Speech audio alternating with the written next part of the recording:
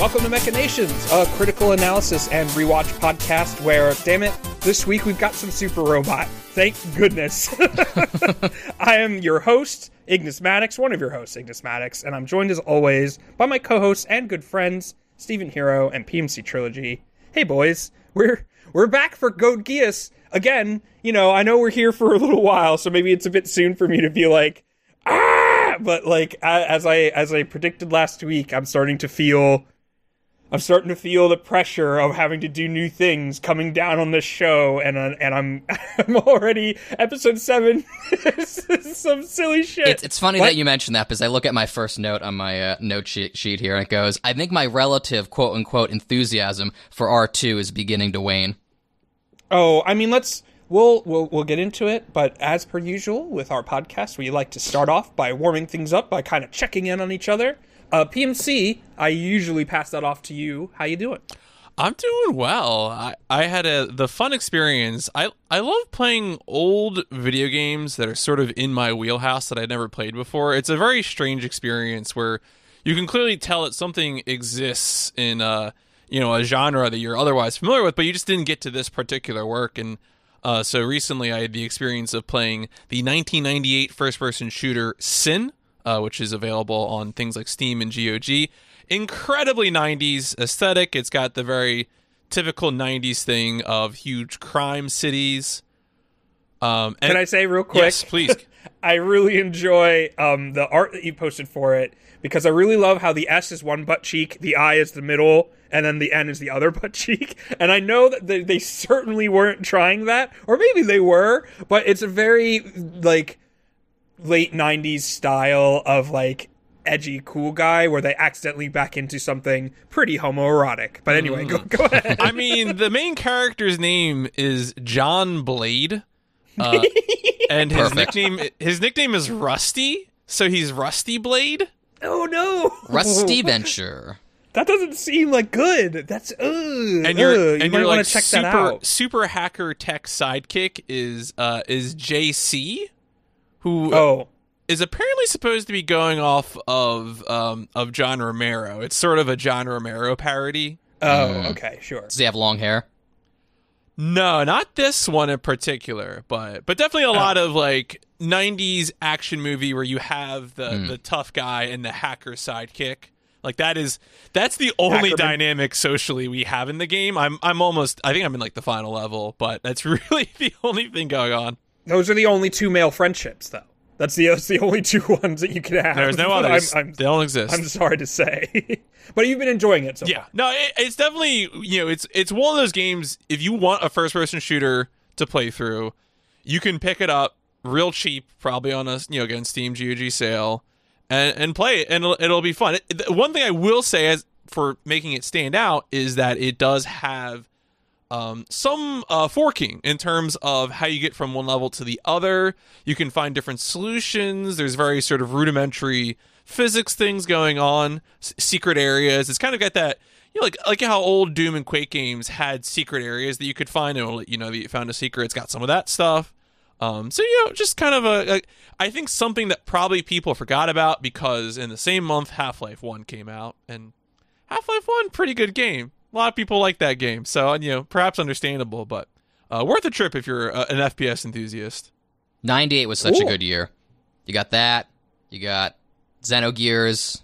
I think Ocarina of Time was 98. You got Metal Gear Solid. 97 and 98, yep. That's definitely 98, too. Good year. I think Mega Man Legends as well that year, or just the year before. Wow. I think Legends was 98, but yeah, I mean, tons of stuff. Parasite Eve. We could go on and on. Oh, yeah. Those are good. Yeah, that was a period where it was just banger after banger. After FF7, Square was just doing all sorts of crazy shit. I think we've talked about this before. Yeah, in some sure. degree. What about you, Steven? Yeah. What are you doing? Oh, no, PMC. No, I was handing it off. I was ready to. I said, PMC, sit down. You're done now. You're like that shitty scene from the episode 9. You're Luke. Give me the lightsaber, because I finished Fallen Order. And I really liked it. I was a little... The ending kind of walked ass backwards into a critique of the Jedi, which I'm fine with, but... Do you want to go into spoilers real quick? Can I drop some Fallen please. Order bombs on you? I am immune. I have seen much of it, and and some of it kind of plays into Rebels also, so that kind of thing does pop up. But anyway, continue. Vader shows up. That's my biggest issue.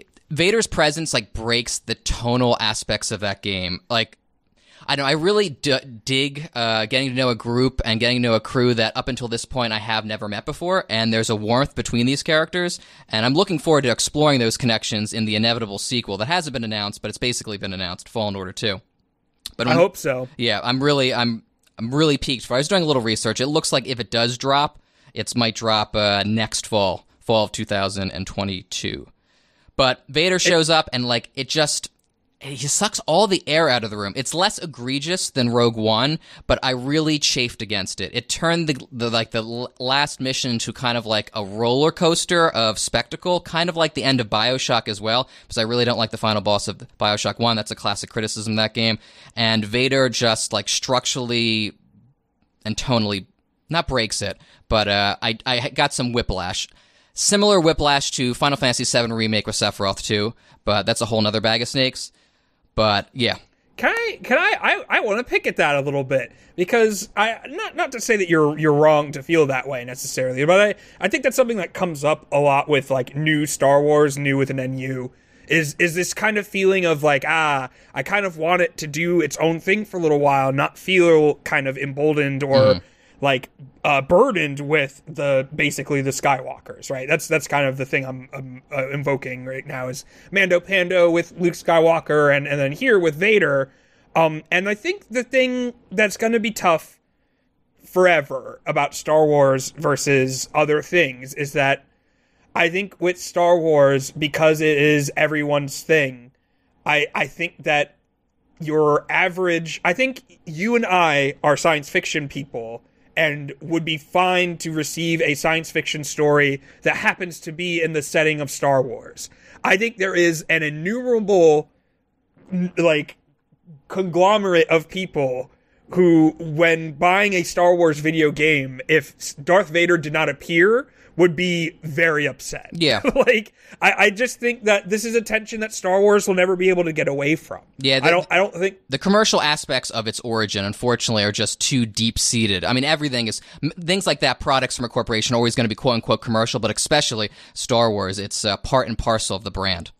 See, for me, it's not even the commercial thing. That's not even what I'm working or invoking, really. It's more just that, like, if I pick up Space Peace, a different science fiction setting, I understand when I open that up that there isn't gonna be guaranteed a Darth Vader somewhere in here. But a Star Wars piece of ephemera, especially in that setting where you're at, which is right at the end of the Clone War, when the Empire is basically at the peak of its power, like, no matter what, even if the story never goes to Darth Vader, in my mind, as a, let's say, Star Wars normie, let's invoke like a very low interaction, low Wikipedia Star Wars normie, I'm thinking like Darth Vader is somewhere, right? Like Obi-Wan Kenobi is somewhere, right? I hope I run into them. Like, I don't know. I don't feel like that's a crazy... I'm not saying you're wrong to feel like I sort of wish we didn't go into Darth Vader or whatever. Like, the Inquisitors serve that role just fine. Like, we can invent more Inquisitors. But, like, I feel like there's also a tension there for people who aren't as engaged and are picking up a Star Wars product and would like to have, like, part of the Star Wars fantasy, if you're playing as a Jedi, would be the chance to, you know, run away from Darth Vader. You know what I mean? Like, it is... I get what you're saying, but I feel like it's also a little bit, like, I don't know how to put this, unrealistic, I guess. Like, I feel like there's a demand for this sort of thing because it wouldn't otherwise exist. Like, it feels corny, right? It feels like we're inundated with Luke Skywalkers and Darth Vaders in pop culture because we're aficionados. They're like, the show we're talking about today is about Darth Vader, right? Like, but for someone who's like, I'm thinking of like, I don't know, like my older brother who doesn't go into like the novels and the extended canon, or like, you know, maybe reads the comic books but doesn't go too much further than that. Like, he might want to play a video game where Darth Vader shows up. He might want to see what it looks like when Luke Skywalker beats up a whole bunch of droids. And I know my older brother listens. I hope he doesn't mind me using him as an example, because he's not really like I'm trying to not to invoke like some kind of Star Wars rube, because like if anything, that person is living a blessed life. I wish them their best. But I kind of I feel like this kind of reminds me of when Pokemon Let's Go was coming out. Not the phone game. The Switch game that was like a simplified take on the red, blue, green Kanto versions of the game. The Let's Go Pikachu and Let's Go Eevee, I think. Yeah, those and are there was a period where there was like, I don't want to say concern, but there was talk about like they might just move in this direction for Pokemon games from now on, where it's like these ones that are more like the ones that you and I played when we were 10, 11, 12 or whatever, are going to be more simplified and more, like streamlined and more aimed at a 5 to 6 year old kind of bracket. And like sometimes that kind of happens to franchises. Like the thing that's tough about, not tough, but just true about nerdy franchises is that they're completely out of your control, right? Like that's part of why we get the ridiculous reactions to things like The Last Jedi or even Rise of Skywalker or actually just the new trilogy in general and the prequel trilogy, is because there's this sense of like, like why can't it just be the specific flavor of cool I want in my head?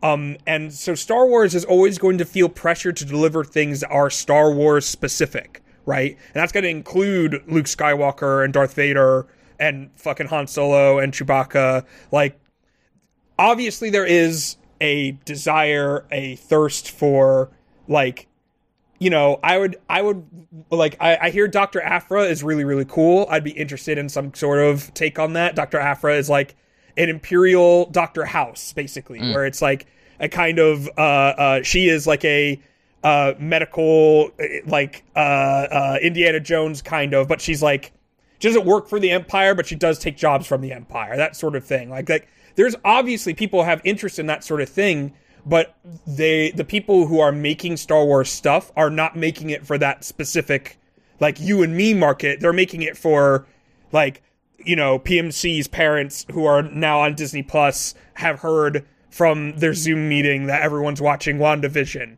right? Like that's what they're making it for now. That's not even knocking WandaVision, which is all right so far.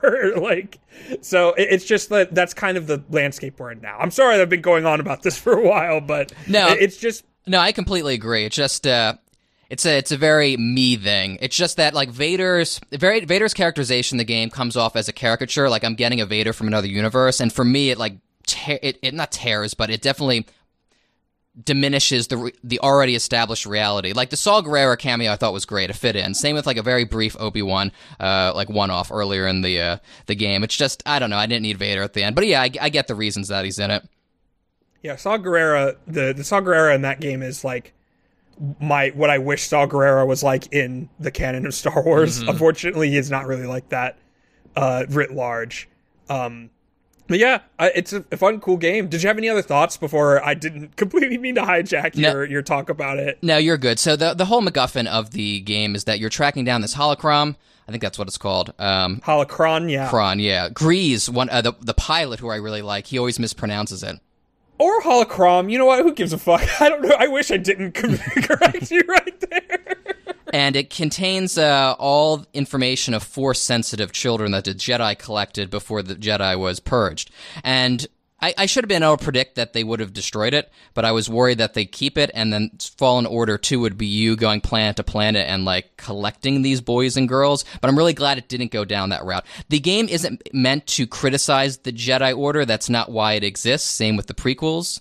A little bit of a spicy take there. But it kind of walks ass backwards into that critique, because it does apply some pressure to our main character, Cal Kestis, basically saying, do you know why? Like, should you be tracking down these children without their consent? Should you be potentially enlisting them in this battle? And it lightly presses up against that, which I appreciate. And the sky's real open for Fallen Order 2. I don't know which direction they're going to take. It sounds like they'll just be fighting the Empire on their own, doing little odd jobs here or there, and I'm all there for it, because the bonds between the cast have been really well established. The Mantis is the name of the ship, and it has a very homey feel. There's this nice thing you can do, because you go planet to planet, and you pick up little seeds, and you plant those seeds in your ship, and you watch them grow. And it's little touches like that that really make the Mantis very personable. Plus, I think the design kicks ass. You could customize the Mantis, just like you can customize your own lightsaber, and those little touches are fantastic. Respawn is really good with shit like that. Yeah, I think that if they stick to the sort of narrative construction that they've done with that game, and I don't know, I'm maybe not the person to talk to about level design, because I'm like, just give me a hallway. Like that's what I like about Devil May Cry 5 and Bayonetta 2, is that like they were just like, I don't know, a hallway with more things to fight. Fuck it. We don't care anymore. We'll just make it a gorgeous hallway. So like, but I did find the construction obviously was meant to be something you were meant to navigate. That's like the idea behind it. But I also got kind of sick of it. Like, I was more interested in the moment-to-moment puzzles of the combat than I was navigating the terrain. So I don't know how you balance that. That's just a your mileage may vary sort of thing, in my opinion. Yeah, I prefer the combat, just because that Metroidvania itch was scratched with this game for me. I will say, like, Metroid Prime, great game. The back half of that game has not aged well. There's a lot of tedious combat, and I did not find that tedium in Fallen Order. Now, perhaps that's because I was playing on easy mode. I would have maybe experienced some more tension and frustration if I were playing at a higher difficulty level. See, I think I would be all in on the exploration. I have not played the game myself, but I feel like I would be all in on the exploration, which I guess is to say there is a chasm between us. Well, so the thing that ends up happening is not that like the act of exploring itself is like frustrating. It's that you get to a point you can't go on anymore, and then you need to work your way back to your ship to leave to go to someplace else. I found that I did not enjoy that. I did hear there was needless backtracking. That is a criticism I've heard voiced. They stretched out some of the content with the 4 or 5 planets. That's definitely an issue. I see. I don't necessarily mind backtracking. I think that the backtracking needs to be as constructed as the 4 tracking. Like, I think that you can tell when backtracking is done well and when it's not. Like, you know, like there's a lot of taking for granted you can do sometimes with the setup of backtracking. It's like, oh, okay, we know it takes this amount of time when you're moving just straight forward, so that if they have to just move back through this space, then it will take this amount of time. Like, I get that. You know, you got to make games. I understand. Any other last Fallen? What is it called? Fallen Order, Last Jedi? That's out. No. Star Fallen Wars Order. Jedi: Fallen Order. So I imagine the sequel will be Star Wars Jedi: something. It probably Found won't be Jedi. Last Order, Fallen Order 2. Or Picked Up Order. Okay. Not really. I watched 2 episodes into WandaVision. Don't really have any major thoughts. I appreciate how experimental it is, but I don't. I'm not like when I am. I differ in this regard from other people and some peers of mine. I don't like to like assert. I don't like to trick a text as I'm watching it. Like, people like to like write down notes. I mean, I write down notes on something for the podcast, but like, I'm not like picking up on all the clues in WandaVision, connecting them to the greater universe, trying to predict the ending 8 episodes ahead. I'm just enjoying the ride right now, and I really appreciate WandaVision for its callbacks to like 1950s, 1960s television, which I'm somewhat versed in. So I appreciate it for those touches, and I really appreciate it for the chemistry between the 2 principal characters. It's nice to see Paul Bettany have some fun. Oh yeah, 100%. If there is a value to it, it is that Elizabeth Olsen and Paul Bettany are great. They have a great chemistry, and they're having fun in the bits. Of course, like my fellow Krakoans, I have a giant magnifying glass that I'm taking to the show, and I'm looking and I'm saying, mutants? Mutantes? You know, and probably not. I don't think that's kind of a big idea in a show that's already bringing up a couple of apparently too big. I don't know. That's a different conversation for a different podcast. I'm just hoping the ending doesn't rip my heart out. That's all. Oh, I mean, too late. I mean, what? One of these 2 are dead. Like, it better not be the one who is in Master and Commander. That's all I'm saying. I'm just saying, like, I don't want to be like, you know, it's already quite bad, but one of these 2 got their brain ripped out in a movie quite recently, and the show has not, at this point, explained to us why he seems to be fine yet. So I'm sure it's going to go just fine. Everything's gonna be a-okay. It'll be fine. It'll be okay. Don't worry about it. I'm hoping they lean into those commercial instincts and go, we could really market this for another 3 or 4 seasons. I mean, I don't know. It seems like people don't like the cute sitcom thing that they're doing. They want it all dropped day one. It's just, I don't know. I don't want to. I feel like people have been mean about the show just because of flavor, and like I don't want to get into that. It's whatever. People are gonna watch or not watch what they want to do, but like I feel like this has been good, and I feel like the instinct to like make it more indulgent is one that will blow up in their faces. Like I think they're getting arrogant because of what Mando Pando allowed them to get away with, and I fear for what that abuse of power will lead to. I still do have a giant magnifying glass that I am lifting to each moment. Mutantes, I'm looking. But yeah, I just think it's cute. I just like, I've talked about drawing the whole cake before from Steven Universe, and how that refers to being a sucker for fictional romances, and I just like watching these two. I think they're cute. I got emotional when they're magicking rings, and you said you're only 2 episodes in, right? Yeah, I haven't watched the latest episode. Yeah, there's comic book stuff. There's comic book stuff happening here, and it's neat, and I like it. All right, I rambled about Star Wars for like I want to say 10 minutes, so I'm ready to skip my thing, which is the same thing it was last week, but I'm not gonna.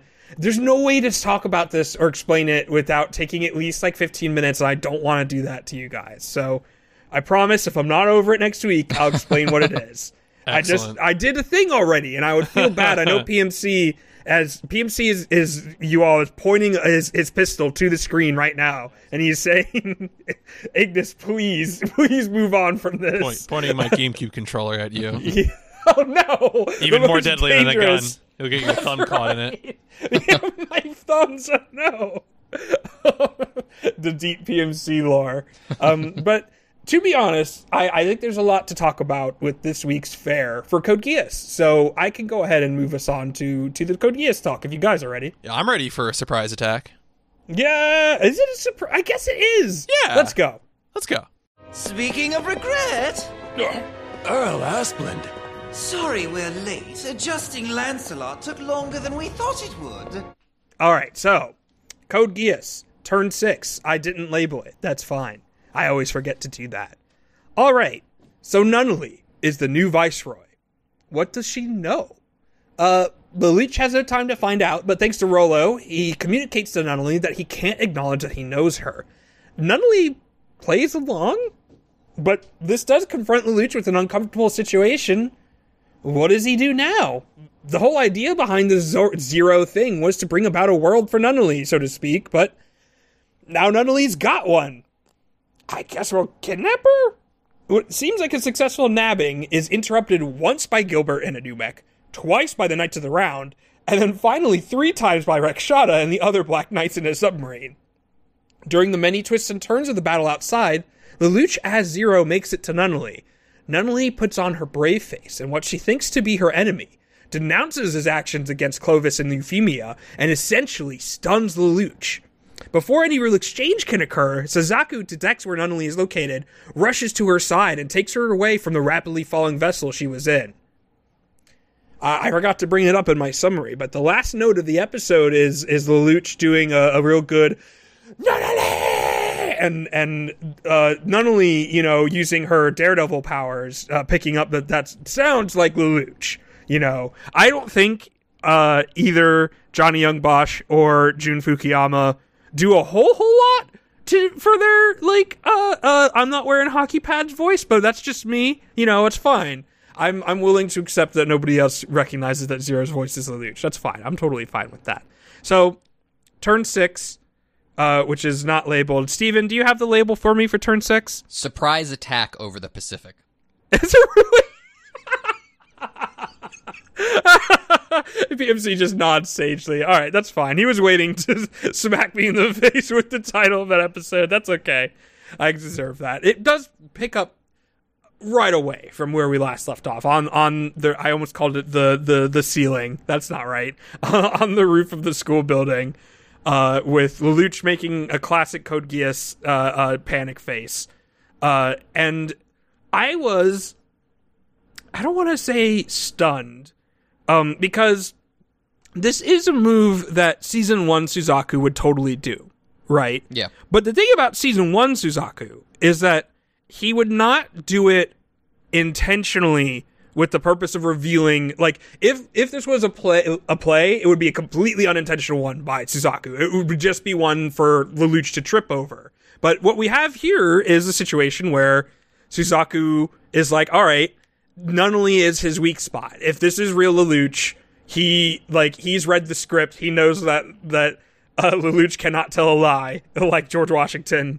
I think, is that the fake thing with George Washington? Yeah, Washington can't tell, right? Because he's so honest. Okay, sure. Yeah. Sure. Wooden teeth and can't lie. That sounds right. But what this really allows for is a moment where Rollo Tony Browntown can use his Dio powers in order to give Lelouch a moment to talk to Nunnally straight up. Now, before let's let us return to the moment that Suzaku deploys here, which is pretty cynical. Do you feel like this is... I guess I just want to know how you guys reacted to this. I was surprised, but I think maybe naively so. What do you guys think? I think I chuckled about it just because it was so interesting to me that we're so quickly, right? Like in our previous set of episodes, we had a sequence of events where basically Lelouch solved the Rollo puzzle, and Rollo is now an ability added to his toolkit. And to have Rollo's ability to be deployed so effectively to finesse the situation, right? Because they're like, oh, how is Lelouch going to wriggle out of this one? And to see, Rollo's sphere of ice to be deployed in this way, I think I just sort of laugh at it now when Lelouch does these things. It's almost the comedy, like the page is going to get turned. And you're just like, all right, let's see how it happens. Yeah, I want to touch on two things. First off, I want to touch on talking about Suzaku's move. So I agree. It definitely comes across as cynical to me. It's there's something, I don't want to say a character change, because I think that'd be giving the writers here too much credit, but I feel like Season 2 Suzaku is a little bit more world-weary than Season 1. I felt like Season 1 had more of a kick in his step, even though I didn't like his ideological underpinnings. But this Suzaku is a little less, I don't want to say joyful. He was never joyous to begin with. I just feel like he was a little bit more impassioned than he is now. And I think that's the effect of you might say it's the effect of being grinded against the system or being a cog in the system. But that's also signaling that this might be a critique of the system, and I don't think it is. What? Oh, go on. Oh, sorry, go ahead. No. Yeah, go on. All I was going to say is that that does get to something I was going to bring up, right? Which is that this is definitely a Suzaku who's been through more. Like, the point of this Suzaku here is that he is a Suzaku who has, in his mind, been betrayed by his best friend, and has thus betrayed him right back by giving him to the shithead father. Like, something we knew about Suzaku from Step 1 here is that, he has accidentally... In the same way that Lelouch accidentally finds himself in a position of power with the Black Knights, Suzaku, in light of fucking Lloyd, finds himself in a position of power within the Britannian structure. He was, what was he, some kind of conscript or whatever at first? He was a grunt or something. Right, he was a Japanese, but was it the case they didn't even have guns or something, right? Because, he was definitely disposable. I mean, Britannians treated all the Japanese disposable, but even in this case, when you were volunteering for service, you were still disposable. Yeah, there was, a section of, the Britannian army that was just Japanese. But they're, of course, on the lowest end. And something that we're meant to experience as an audience is the friction he experiences in those power structures, right? Because even as he is lifted up by Lloyd and the Lancelot, he still has to deal with, even we'll see in episode 7, and maybe in this one too, we'll see people, in this one too, we'll see people just, kind of trying to get in his way just because he's Suzaku, right?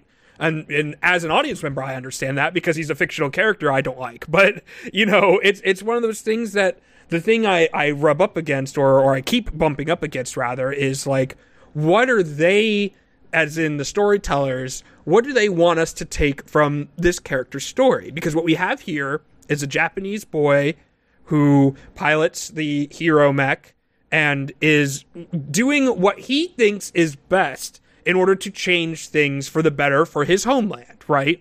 So he thinks that the best way to do that when faced with the Britannians is to join them and shift things from within however he can. Like, he has, I think, regardless of what we here at Mechanations feel about that, he has come to that conclusion in his best possible faith. The best possible faith for Suzaku, right? Mm-hmm. I do think he legitimately thinks this is just the best choice, right? Yeah. And so what I'm trying to ask here is that we, as an audience, we follow Lelouch. Lelouch is our perspective character.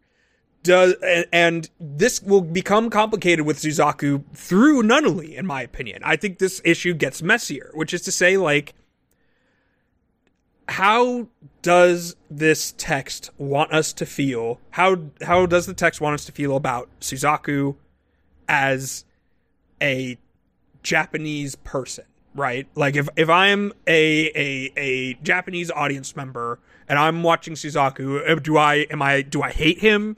Am I meant to take away that his, like, discipline in the face of, like, this is the true horror would be to be in the belly of the beast and to be unable to change things from within, right? Like, am I meant to take away that this is some kind of truer discipline? Or is he like a super sellout? Is he to make it American, like a Benedict Arnold or what have you?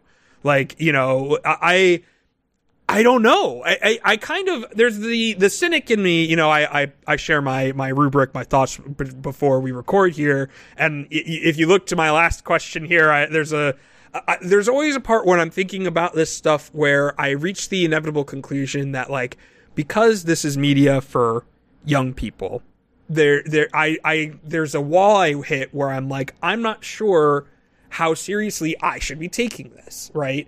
Because Code Geass deals with some pretty heavy shit, but it's also a booby anime, right? Like, it is, right? And I don't want to, you know, belittle that, really. I want to take it seriously because that's kind of that's what our show is, right? And I struggle sometimes because I feel like it, and, you know, there is the easy answer if it wants to have its cake and eat it too. But I want to know what you guys think. Do you guys feel like the show has a definitive take on Suzaku, or is it a matter of when he's useful to the plot as this versus this? I share your cynicism in this regard. Suzaku, I haven't come to a definite conclusion yet. I think Season 1 wanted us to weigh Suzaku's actions and Lelouch's actions against each other and come to our own conclusions. I think the show is, like, pumping its chest and saying, like, look at these deep philosophical thoughts we have. We have these two separate political views. We have, I guess, some sort of, it's a combination of bootlicking, though I certainly want to call it that, but, like, I guess incremental reform within a corrupt system, and then we have the illusion of revolutionary action. We have these two things, and the show wanted us to basically choose which brand we would prefer, and I think the show, Season 1, really prided itself on that. Season 2 doesn't really do a lot of that grandstanding anymore. It's just, like, here are these obstacles in Lelouch's way, and that Suzaku is the obstacle, and I'm still wondering, like, how the show is going to fall on Suzaku. One thing I think the show is doing, I am pretty spoiler-free, but doing the history, I swam in some waters, so I'm somewhat informed, but I'm not really tipping my hand here. I think they are building up to a... They want you, the audience member, I think, to take account of Lelouch's actions here.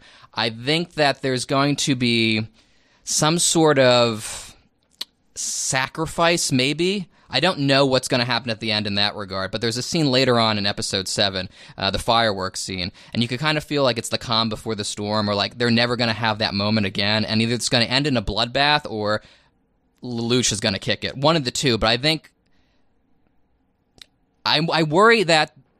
Here's the thing that's really causing a lot of friction with me as a viewer and as a critic. It's that I don't think the show sometimes talks the talk, but it doesn't walk the walk. So there are people with dissenting opinions from my own opinions of Code Geass who like point to Code Geass and go, here, yes, it's accounting for your criticisms here, here, and here. It's addressing the fact that, Lelouch Geass surely without her consent, but it's not actually doing anything meaningful with that former action. But I think that the show is starting to take like account of Lelouch's actions in the most superficial way possible to build perhaps a greater critique or some sort of self-sacrifice on Lelouch's part. Yeah, I think I'm with you for the most part. I think that there is this have your cake and eat it too aspect to it all, where in season 1, I think they wanted a balance of like, well, who's to say, really? Like that, it really feels like the thing that they're trying to go for in season 1.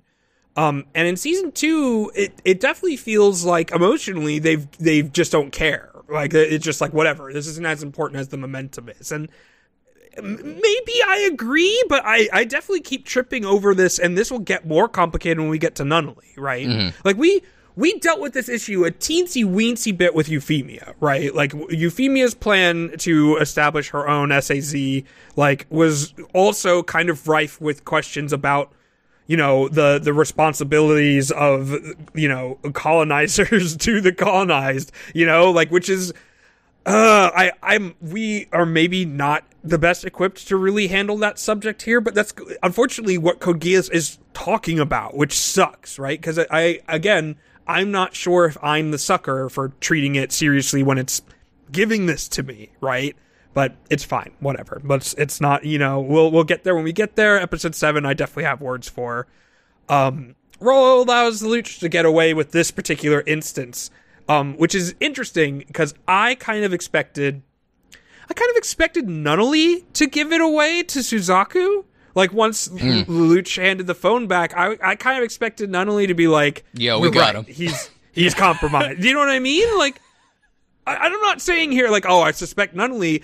What I'm saying is, I don't know if I understand her point of view at all. Like, I don't know if and, like, part of it is just that this is, like, there's a portion of our audience that might just turn their brains off, period, when I start this. But I have to say it, like, there's a portion of this that is just normal anime misogyny, where, like, female characters are allowed to exist as female characters, but to not really have internality at all, Like, even now, she's still kind of this weird sort of symbol of innocence for Lelouch, right? And, like, it's just that this symbol of innocence has been captured by King Shithead or whatever. And I just don't understand, because the show, it's not really important to the show, like, her understanding of the breakdown of the world, right? Like, I don't understand her feelings about her father and their relationship to Lelouch and what Lelouch is doing now and why she's not, like, I just don't understand her take on any of this, right? And even if like later in episode 7 we'll get a bit of dialogue from her where she's saying like it's actually in this episode too, where she's like, I suspected that Suzaku was lying to me, but what I don't know what to make of what Lelouch is doing.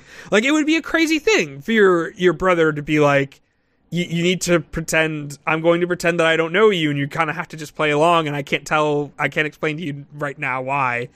But I don't know. I feel like there's a part of me, and this is even an expression of what I'm talking about, there's a part of me that's having a hard time being mad at Nunnally about it. I mean, like, obviously it's not her fault because she's fictional. Like, obviously it's the writer's fault. But I feel like there's this weird thing where Nunnally is not expected to have an opinion on anything, right? Like, where, like, she is only expected to be aesthetically pleasing and vulnerable. Right. And I don't know. We'll see where the show goes with that. I guess. Like, I was just surprised to hear there are so many rules for Lelouch talking to Nunnally. Like, I called out in a previous episode how easy it was for Lelouch to deploy this tenderness as a weapon against Rollo. And, like, to hear that in his mind, like, he can't, like, lie to Nunnally. And I don't know, what's the whole Zero thing then, right? Like, Yeah. if she asked you directly, are you Zero, would you be able to, like... And that's maybe the drama that the show's trying to build up, and maybe that's why I should just leave it as is, but, like, you know, I feel like, in my mind, that feels like some... Like, I can see how that's, like, teenage rationalization that's happening in it, so it's like, no, I'm not lying directly to her. Like, as long as she doesn't ask me directly if I'm Zero, it's not lying to Nunnally. I mean, that would be Zero lying, really, not Lelouch. Yeah. But no, Lelouch gets away with another one, and Nunnally plays along, and the Ignis take his eye. I don't necessarily know why. Can I take a big dump on Rollo real quick? Steven, you don't need my permission to take a big dump anywhere. Good. But especially not on Rollo Tony Browntown. I know I let you guys know I wanted to talk about Rollo, and this is where I first bumped on him in these set of 2 episodes here. So Rollo uses his Gias, and immediately when he uses the time stop powers, I'm like, that's why Rollo exists. It's for this sole plot contrivance. My biggest issue with Rollo right now, and this is going to continue throughout these 2 episodes, and the first batch that we've watched so far, is that he feels more like a writerly prop than like an actualized character. I don't want to say a fully actualized character, because I really don't think anyone in this show is fully actualized. But what I mean by that is a character with some depth.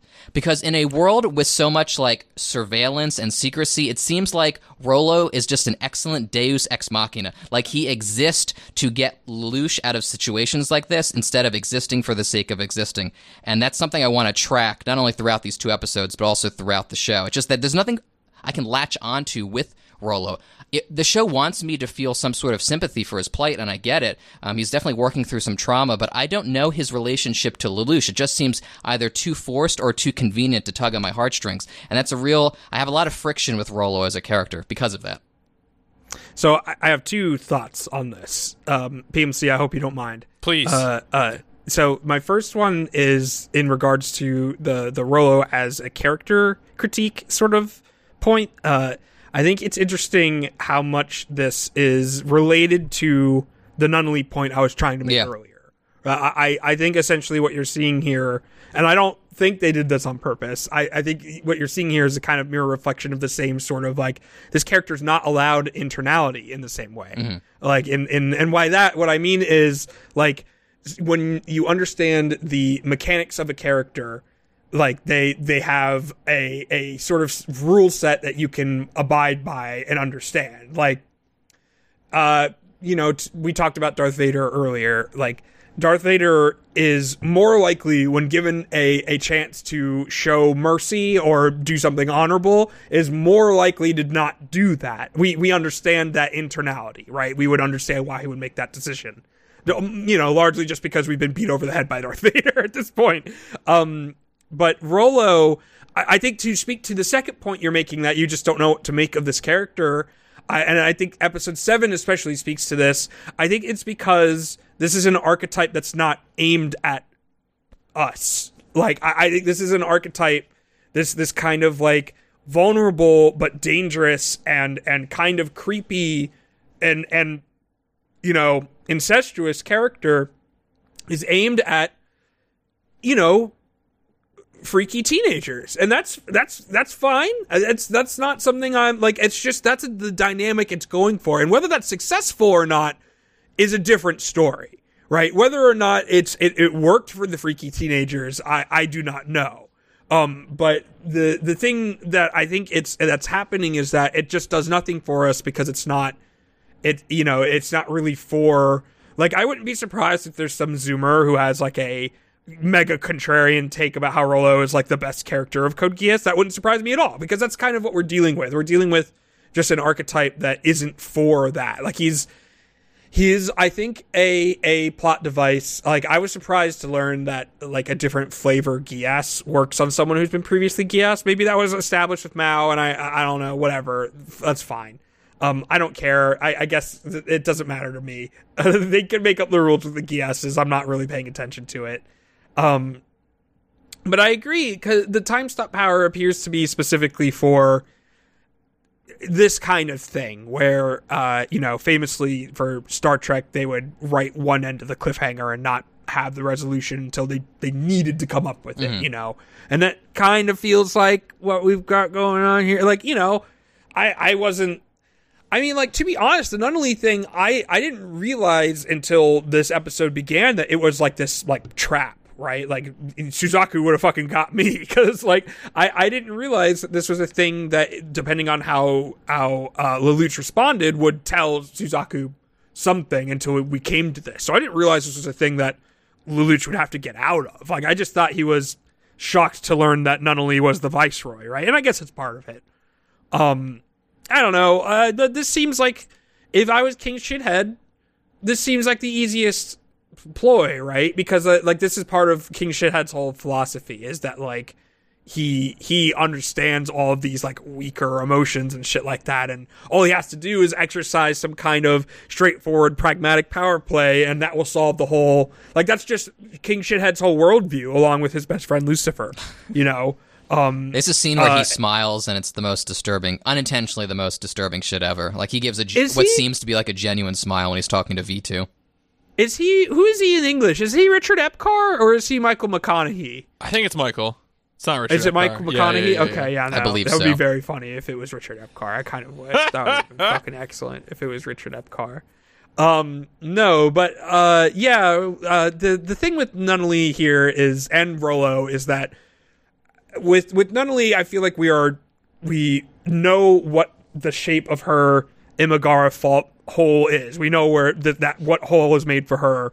And with Rollo, I think it's just unclear what the fuck is going on. It just seems like he got one of those time stoppers watches now. That seems like what Rollo is until episode 7. I will say episode 7 is when I crossed over the threshold of, this is for freaky teenagers, right? Before I was like, maybe. But in episode 7, I'm like, for sure. Yeah. Okay. Yeah. Okay.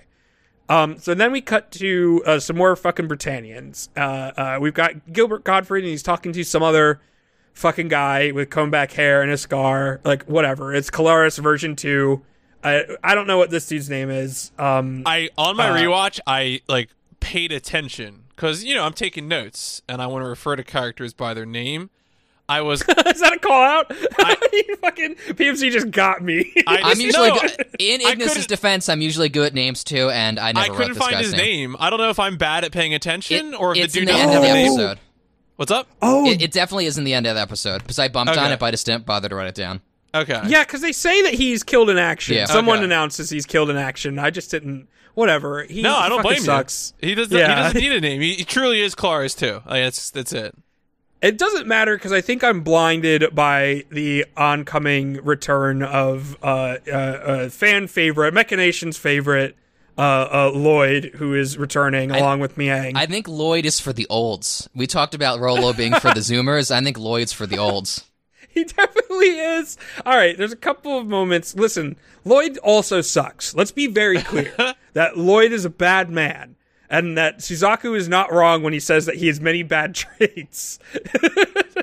But he's delightful. Like, this is the thing I want to be very clear about, is that I like watching him because he's funny to me outside of the fiction. But also, he's just as bad as all the other Britannians. Let's be clear. Like, when Kalen shoots him in the head later in the show, I don't actually know if that happens. I won't be sad. Yeah, I will not post that. When hopefully they have their Nuremberg trials, definitely make sure that Lloyd's back's against the wall. It's funny that you mentioned that because I like to point out when our minds are in sync when we're drifting. And I had the note, Lloyd is still as irreverent as fuck, and no matter how compromised his character is, I'm here for it. I need to touch. I say we just said this character is for the olds, which means I have a perfect opportunity to bring up a question about Lloyd, which is to say that in episode 7, he enters a room and at least in the English dub announces out loud salutations and greetings, which I feel like took me back. Did one of us used to do that I on did. AOL Instant Messenger? Both of us did, yeah. Okay. I was salutations. He was greeting. I would always say affirmative, or I think affirmative too, and then you corrected me once saying I was spelling the word wrong, which is a classic Stephen Hero foible. For any writerly strengths that I have, I'm a terrible speller. So we've got the entrance of Lloyd, and he's here to basically announce that he just doesn't fucking care. He's doing his thing. I don't that's kind of the point of the scene is we haven't seen him in forever. So like the show needs to establish his thing of like, despite being an Earl, despite being part of this structure, he doesn't give a shit about it. He's not concerned about it. He has one concern, and it's robots, and I respect that. And he also loves to charge Prince Schneizel without telling him, which I also respect. That's a good move. So this is when we go into the intro. I don't really have any other... Do we have any evolving thoughts about the song or the sequence before we get into the rest of the episode? No big deep cuts there. The only thing I think now that I didn't recognize before, I think the walking masked gentleman might be Kate Mulgrew, Jeremiah Gottwald. I can't quite make him out, but he might be that masked gentleman. I'm gonna call that shot here. I don't know if that's anything, but I was in mind of Jeremiah this week because of would you like Gino's me invocation to confirm it? Oh, why was because he? My partner confirmed it for me. Oh, okay.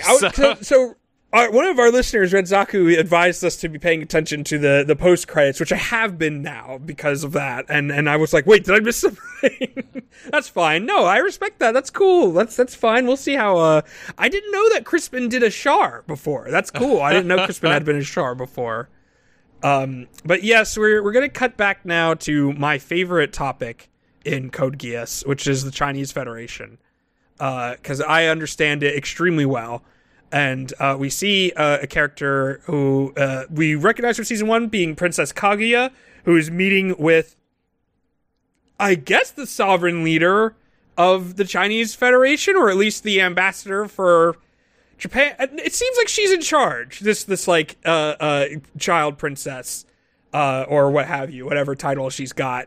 But this is when we're gonna get the beginning of our Wheel of Time, Randall Thor. Lelouch shit, where Steven, you didn't read Wheel of Time, right? I have not. We could talk about Race Dillon and Dragonlance, but not Wheel of Time. So in Wheel of Time, Rand al'Thor, who is one of the main characters of the Wheel of Time, maybe the main character. Does he have red hair? Yes, he is a red-haired Aielman. But anyway, the character meets another character who is a fortune teller, and this fortune teller character is like, okay, you're gonna have 3 girlfriends, and I'm gonna be one of them. And Rand is like, sure. Like, what, yeah, that big thumbs up for Rand al'Thor. And like, the thing about the other women is that they're all just kind of, because you meet them as these, there's like, I don't know, 14 books that Brandon Sanderson had to finish the last one, I believe, because Robert Jordan passed away before he could finish The Memory of Light. I think. I thought it was like the last 3, but again, I only read the first 3, so don't pay attention to me. If you're going to read Wheel of Time, you can read the first 3, and that is a perfectly fine fantasy adventure. You will have a good time. It is good to stop there, I would say. But yeah, I feel like there's a similar thing that we're going. Maybe I don't remember. I don't think it comes up as much in this episode. I think it's the next episode where this is going to be a thing. We got chess imagery. Fuck off. I did want to call attention to some. I feel like transitions are not usually something we remark upon in Code Geass, but the transition of Kaguya saying, "I have to get back to my husband," and then immediately going to like bored Lelouch, his hand on his face. I involuntarily laughed every time. It was good. Yeah, I agree. Yeah, it made me laugh. It was good. I have one note about the Chinese Federation. It kind of seems like they got nerfed in the transition to R2. If you remember the few throwaway lines to the Chinese Federation in Season 1, it seemed like this universe's version of like the People's Republic of China, and now we have like just one big geographic caricature. It's less egregious in Code Geass just because it paints with everyone with these broad strokes. I mean, you're dealing with the Princess Kaguya, essentially. I just wanted to point that out. I thought when I imagined the Chinese Federation in Season 1, I was imagining something totally different than the Chinese Federation we got, even though we did see one cutaway to Jin Kei at the very end of Season 1. This version just seems a little bit more either palatable or I don't know, for lack of a better term, not to be offensive, but a little dumbed down. Oh, I mean, palatable it is definitely not. I definitely can't speak for anybody, but I'm not sure about the high eunuchs or anything regarding... The high eunuch is the most, and I'm no expert on this, of course, the most offensive Chinese caricature and stereotype that we've seen yet, and that's including Wu Fei. Yeah, that's what I mean. As far as offensive, it feels like something that is I would feel comfortable calling it offensive, but I'm no expert. I really truly could not tell you if this is oh no, this is totally normal and reasonable. Knowing what I know about anime, probably not is what I'd say. But in general, it reminds me of a broad strokes if you ask someone to do a poorly informed PowerPoint about this superpower or what have you.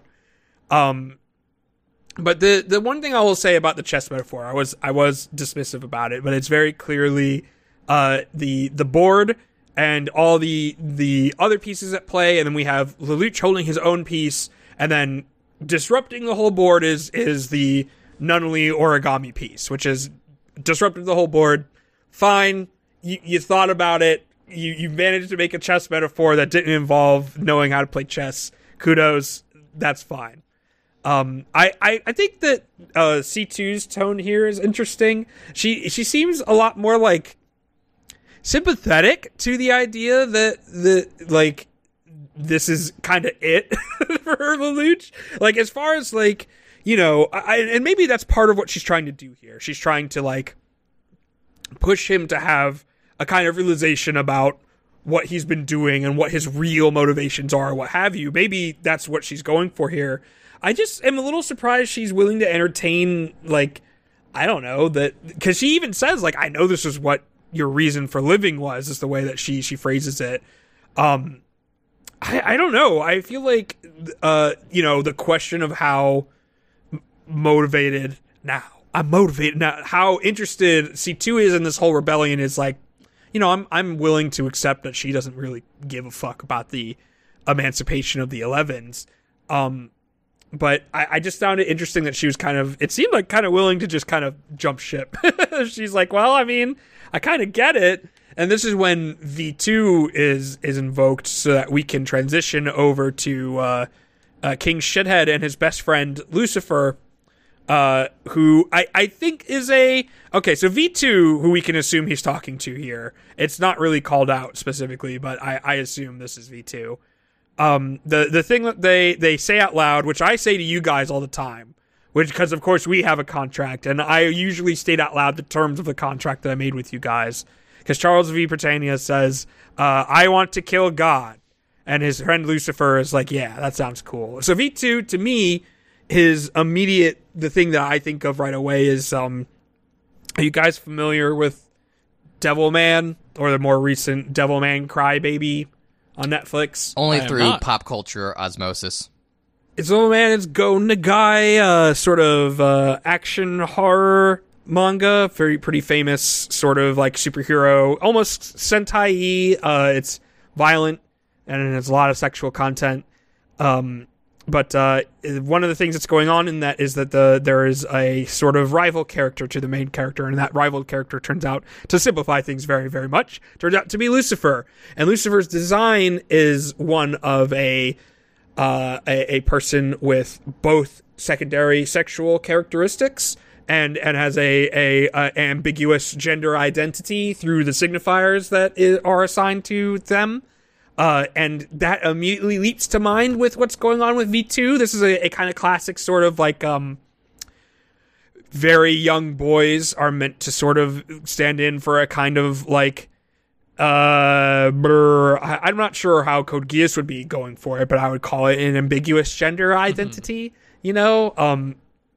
and that sort of thing is a common not signifier, that's not the word, but like, for the Lucifer, that sort of like that the being the most perfect of God's angels is often depicted as this like I hesitate now because I just referred to him as like a small child to use the word seductive, but like you guys understand what I'm gesturing at, right? I think when it comes to we're invoking angels, there's an element of sublimeness to them. Not it wouldn't Sure. be so much seduction in a sexual way, but sort of awesome in the classical sense. Right, sure. That's actually a good way of putting it. I agree. Steven, can you pull me out of this? I wanted to compliment you because that is an excellent observation, because you might be surprised to know that Okuchi, in addition to writing every single episode of Code Geass R2, handled the writing for Devilman Crybaby.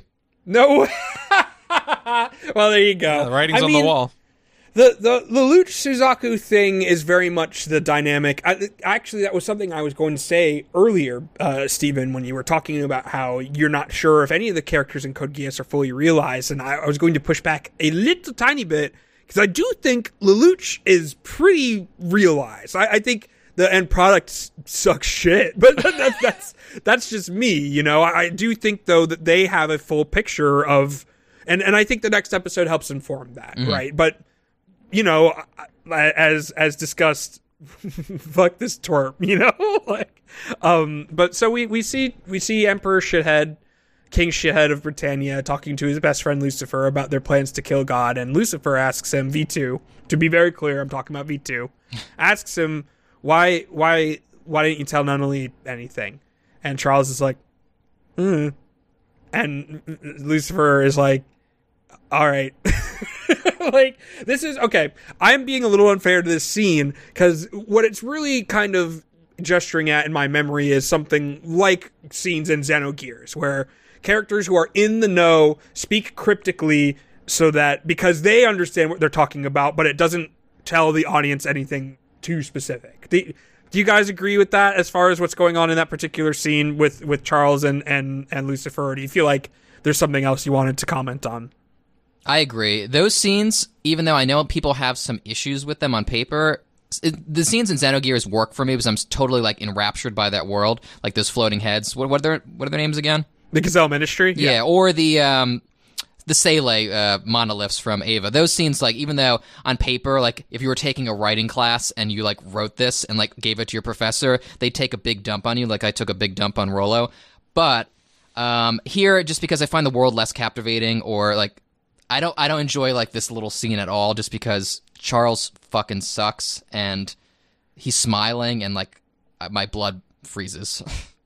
There's a way to do, we'll talk about Charles more because he starts out episode 7, but there's a way to do that character and to like be excited, like, fuck yes, I love seeing the shithead on screen. I can think of characters like that, but Charles sucks. He just drains all my energy when he's on screen. I am worried how the show is going to approach the characterization of Charles, especially in relation to V2. I want to learn a little bit more. I'm sure we will learn a bit more about their relationship going forward. I'm curious if it is a consensual relationship, meaning has the Britannian royal family like chained up these like witches or these like magic prone individuals, and is like V2 like somehow like connected to all that, or is like V2 just like on the same playing field as Charles and they're like friends together? That's what I want to know, and among other things too.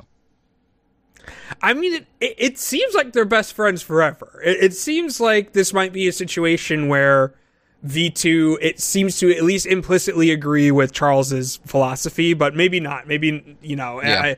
What you're describing is very anime, right? It's very like the alchemists and the Ishvalan sort of thing, right? Like that's not uncommon. Yeah, So my headcanon is basically the Britannians have like enslaved these people, but we'll see if that bears fruit. I mean, that's even, it feels like what C2 has implied in flashbacks before, right? That there's some kind of bondage thing happen, not in the sexy way, but maybe in the sexy way also. Yeah, some of that clamp art, who knows? The end sequence art is actually very difficult to parse for me, in my expert opinion as a parser. But the thing that happens next is that the Knights of the Round have arrived at the ambassadorship of the Chinese Federation, which includes our intern Gino, Suzaku, and Anya. Is Anya the name of the pilot of the Mordred? Yes. Okay. They've got their fancy color-coded Sentai coats on, which makes me mad. I'm very mad that the Knights of the Round are Sentai-coded as well, because they suck shit. Like, I kind of love Intern Gino, and we'll get to that in a little bit, but, like, I'm so mad that the Britannians have a cool color-coded, like knight-flavored Sentai team of mecha pilots, and they all suck shit, and I hate them. And especially the one who pilots the Lancelot the most. Like, it's so frustrating. Anyway, it's fine. We'll talk about it later. Anya is playing something. I gotta assume, let's see, what is this? The mid-2000s? Gosh. Bejeweled? It's gotta be Bejeweled. It's gotta be right? something like Bejeweled or... Because, like, I was about to say, like, I don't know, we're not Angry Birds yet, right? We're not there yet. Around the decade, 2009, 2010, I thought, or... And this is Japan too, so she might in my mind I go immediately to fucking Firestarter from Fooly Cooly, but that might be too deep a cut. Maybe she's playing Final Fantasy VII Before Crisis on her fancy cell phone. Yeah, fucking what was it called? Pied Piper, the Xenosaga cell phone game that was about Ziggy. Anyway, they ask Lee Jin-Kei if there are any Black Knights here, and he's like, "No, we checked, they're not here." Well, I don't know, man. They're just not here. And they're like, well, shit. we tried nothing. We're all out of ideas. But it turns out that, because like Intern Gino is like, we've been playing. And I was like, what was the play? That they're not there? and the play is that they can fly, and that they're coming for Nunnally.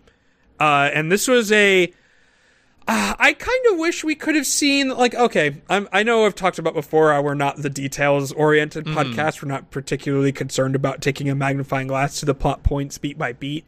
I wish we could have seen Zero explain this mission and what he aims to accomplish, like kidnapping the Viceroy. Like, I can imagine, we'll have leverage over the Britannians and we can establish the United States of Japan. You know, like I just kind of wish we saw it. You know, I might push back against that a little bit because I feel like when it comes to plans that specifically involve like Nunnally in an immediate way, it's always been Lelouch's thing to be impulsive, and so maybe we could have had that scene, but I also think this would have been one of those scenes where he's not showing them all the cards. Of course, he's obviously not showing "that's my sister" card. But, like, even more so than usual with the way he presents the plans to the Black Knights. To be completely clear, that's kind of why I want to see the scene. Okay. Like, to be completely what you've touched on, which is that, like, there isn't a super good reason for this mission, is exactly why I wanted to see it. Because, like, I am interested in that growing tension of that one lady who's like, hey, Zero... what the fuck? And I want to see how many times, like, it's, we tweeted that out, the how's Lelouch gonna get out of this one? Well, nevertheless. Yeah, I want to see how far that goes, and maybe the monkey's paw has now curled again. Right. Well, I mean, we've gone from like 4 swords to 3 swords, and we're going to be at 2 swords soon. So. Oh yeah, we're down to half swords, man. Yeah. So the Black Knights have launched a sneak attack on the airships that are carrying Nunnally to the SAS. What is that? The Specially Administrated Zone? Okay, gotcha. Special Administrative Zone. The airships have relatively, they are prepared, but the Black Knights have accommodated for those preparations with their own preparations. However, despite the early successes of the Black Knights, they are unfortunately surprised by Gilbert Gottfried, who has summoned up a mass-produced version of the Lancelot? Is that what's going on? Is this I thought it was because the coloring made me think Cornelia, so I thought maybe it was a Cornelia version or something. It's in the intro. It is a mass-produced version of the Lancelot. Technically, it's called the Vincent Commander model. You'll remember that the Vincent was also a mass-produced version of the Lancelot that Rollo was piloting a few episodes back. Right. We'll see. He's still piloting it because it'll show up in episode 7. But yeah, no, it looks better with this color scheme. The gold is bad. It looks better with this magenta and blue. This is not your normal sort of color scheme. It's very Britannian. Like, we see this sort of shit from them all. And maybe it's just because I'm thinking of Cornelia. But, yeah, this is kind of the first interruption, which is that Gilbert Gottfried didn't trust that Caleres Part 2 would be able to handle this. Or he didn't trust that Zero wouldn't take advantage of this in some way. And so he shows up. And, this is a mini boss level of danger, I would say. Like, he's definitely not to be ignored. Like, what is he? He takes out a couple guys. He's not really the threat here, though. I thought it was curious in this episode. So Lelouch is able to successfully get on the main airship. And he fucking kills the first couple people he runs into. And I was surprised, not necessarily... He just doesn't have to, right? Like, he definitely could just tell these people to go stare at the wall or whatever. But I wondered if this was supposed to be like he's learned his lesson about leaving people around when it comes to Geases, and that it just gets complicated fast. And if sometimes, especially when it comes to enemy forces, just like, whatever, like, hey, go kill yourselves. Like, what was interesting to me about this is that it comes directly before Lelouch uses his Geas in a completely different way in the next episode. And I guess when we get to that, I'll talk to you guys about it then. But I was just, it surprised me that he went directly to this, especially in a world where, and I guess that's what he's accounting for, is a world where he needs to come back with Nunnally, right? Yeah. Like, he needs to be bringing her back through. Maybe that's what he's thinking of. I don't know. Still surprised me. Did you guys have thoughts on this or not really? I was surprised that I was surprised in the first place. Maybe the show wants me to, maybe the show wants to signal, this time, it's like, this deals with Nunnally, so this is personal for Lelouch, so he's gonna bury some fucking people. But the show wasn't personal, kid. The show totally wasn't signaling it that strongly, or I felt like that was the intention, or I was supposed to take away that. Yeah, I would say I was also similarly just taken aback by how direct it was. I think when Lelouch has done things like this previously, it was definitely people who were like, oh, it's coming to these clowns. I think of the very first episode of Code Geass, when you have someone who's just gunning, just committed a massacre, is just about to gun down Lelouch, already shot C2 once. We felt nothing bad about what happens to those folks at the beginning of Code Geass R1 or R2. And this time, though, it seems like a guy who's like, oh, we just gotta be ready to treat people. Door opens, die. It's definitely coded very differently. So in this moment, we see that Lelouch has come up with he sent someone to the control room to assassinate the guards in there, so that there can't be also further guards coming in or what have you. It turns out what these guards do in their last moment is they inform Nunnally that Zero has made it in, and that it's Zero who's come into her room, since she wouldn't know she is blind. This is a dramatic moment for Lelouch, but not one for Nunnally. And Nunnally tries in this moment to, I guess, if I were confronted with a terrorist who was assassinating my royal family members, I guess this is what my play would be. Yeah, no, totally. Like, PMC, I agree with that face you're making. Yeah, sure, what are you going to do? I mean, but I feel like this is also the sort of the point of, what power does Nunnally have to do anything? And this is it, I guess. Well, and this is the thing that they're trying to pull from in this episode, is that, they have very successfully defeated Lelouch with this move, right? Like, just putting Nunnally in this position where she is in fact safe, where she is in fact protected, where she doesn't want for anything. Lelouch is not invested in anything else, right? Now he needs to change his investment into just straight revenge, right? And that's what will be, that process of if he can get there or if he's going to continue deluding himself, I think is the drama they're trying to invoke here, or starting to try and deploy, I guess, is a better word for it. So outside, as the battle continues, Gilbert is an issue, but not one that's insurmountable. Kalen can take Gilbert, right? But then, as things progress a little bit, we see the Knights of the Round have showed up. So now we'll get to see the Knights of the Round directly confront the forces of the Black Knights, and it's not really close, unfortunately.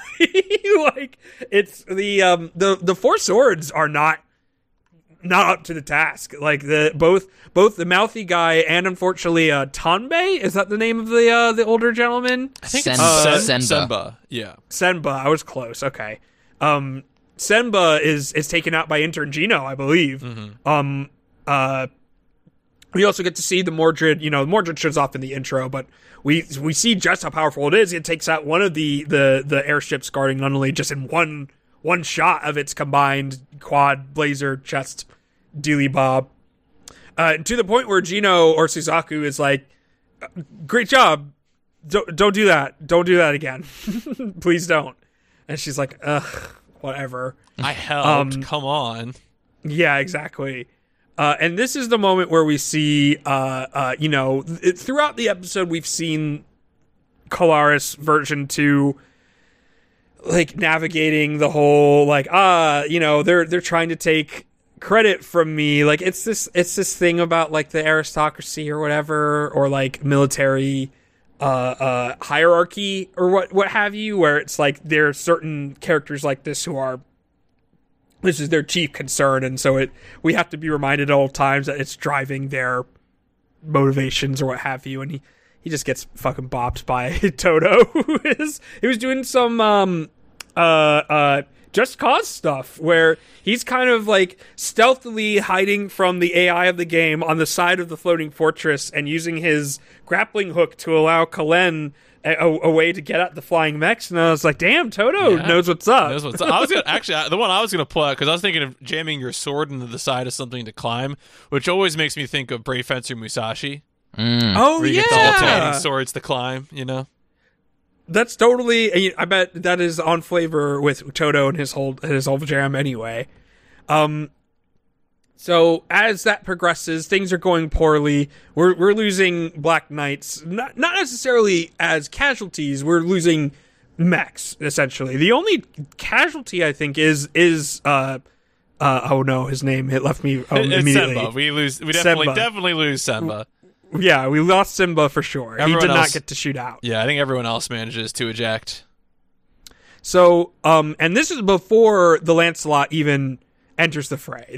We're just talking about the Mordred and Tristan. Mm-hmm.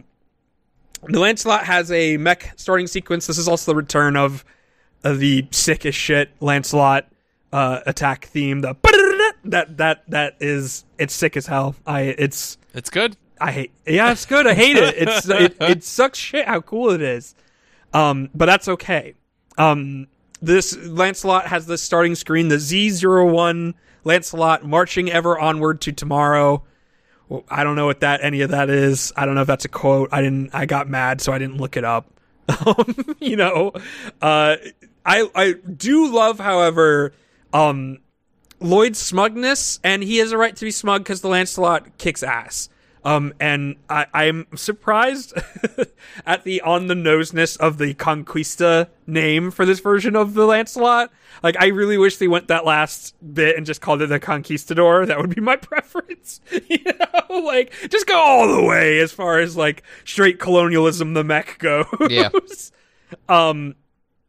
But it's fun because again, the Lancelot Conquist is kind of a new machine, and it, I'm sorry to say that it rules. I like the something that the Star Wars prequels introduces is the idea that smaller starships would need like an add-on in order to travel in hyperspace, and we see Obi-Wan has that add-on for his Jedi Starfighter, and that's the vibe I get from these flight additions to the Nightmares, is that there's something like that. And if you look at them, that is what they look like, right? Like, like you bought the Lancelot action figure, and later there was like a box set of additions that you could like click onto the back of it. And it included as that in that flight pack is also a like secondary firing mode for his green zappy gun. I know that zappy gun was powerful, and now it is more powerful. More powerful, yes. Yes. And it's good. I don't, obviously don't like the pilot, don't like the politics. And I definitely don't want Suzaku successful here, but we are a mech podcast, and I gotta say, this is a good mech. This is a good machine. I still like it. Do you guys have thoughts about the Conquest? I do. I like it a lot too. I'm a little less warm just because, I like my simplicity on my mechs. And I looked up the schematics. They added, or I guess Lloyd's been busy in these intervening 12 months, and he added a float system and a hadron blaster, which you pointed out.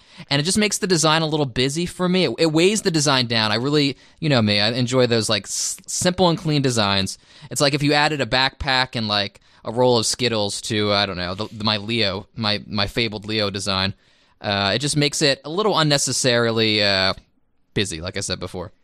See, it's funny because, and in PMC, I'm going to let you go because I want to hear what you have to say about this. It's funny because what I would still describe everything we're seeing here as well within the realm of Real Robot. The fact that they're going so out of their way to establish like the way that this works is very Real Robot, which is important for something that might happen later. But PMC, I'm going to let you go. Yeah, I was just going to say, I do appreciate, a sort of modular gun system. I do think that we're kind of crossing over into that realm of, like, when you start adding things on, it makes me think a lot of some of the like, the later UC Gundam shows, like when you get, like, Mega Bazooka add-ons, or, and kind of infamously, the end of Stardust Memories, where you just have, like, Tiny Man in giant armor. That is those mobile armors are incredible. Yeah, those are unbelievable. That's Pete Katoki. I love those designs. So, I feel like we're going down a I don't believe in slippery slopes, but like this is the Real Robot slippery slope. We found it. We were going down it again.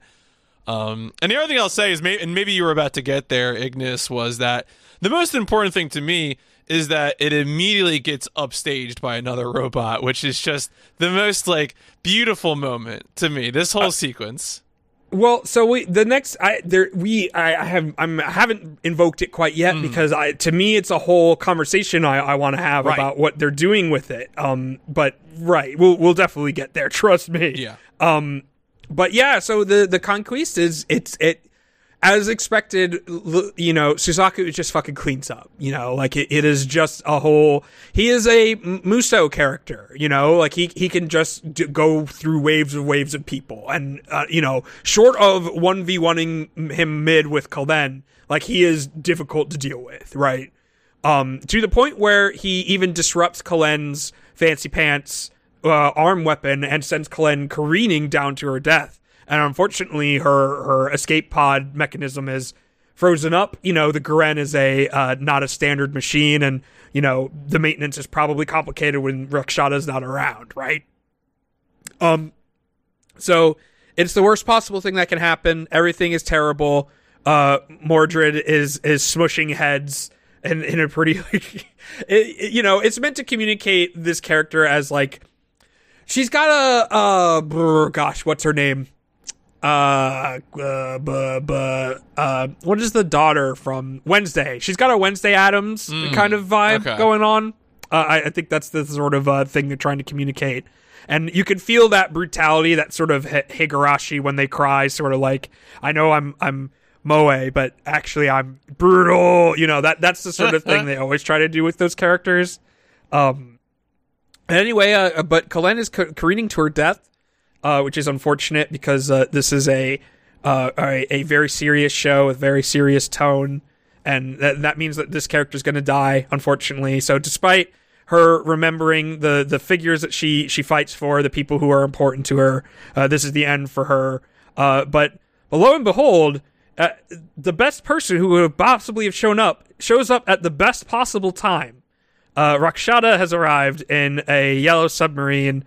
Who has successfully, we see a shot here of all the Black Knights who escaped, and Rakshada has prepared some new toys, and very specifically, she provides these new toys by. Okay, so let me paint a picture when it comes to certain things. So part of the reason I brought up the Conquista is as all the effort it goes through to show you how we specifically improved it, right? And it's in a very intuitive, straightforward, like, how do you make a robot better? It flies, right? This is something we even see in Gurren Lagann, right? Gurren Lagann doesn't get the ability to fly until a little bit into its show, right? I want to say like, oh gosh, quarter in, something like that. yeah. That sounds about right. And so that sort of linear progression is something that's part of mech shows, right? Because this is that, if mech shows are half like engineer brain and half comic book brain, then this is that engineer brain part of it where, you see the parts where the Legos are building on what was there before. And like, there is a opposite end to this in the Real Robot scale, right? Like in Real Robot, it really is like you end up with from the Zaku to the big Zom, right? That's kind of how it works in Real Robot. And something that they could do in Super Robot is that, all right, I don't know, how seriously have we talked about this on the show? And you know what? It's worth explaining again. It's worth explaining what the difference is between when we say Real Robot and when we say Super Robot. And you guys can tell me if you don't like my definition. That's perfectly fair.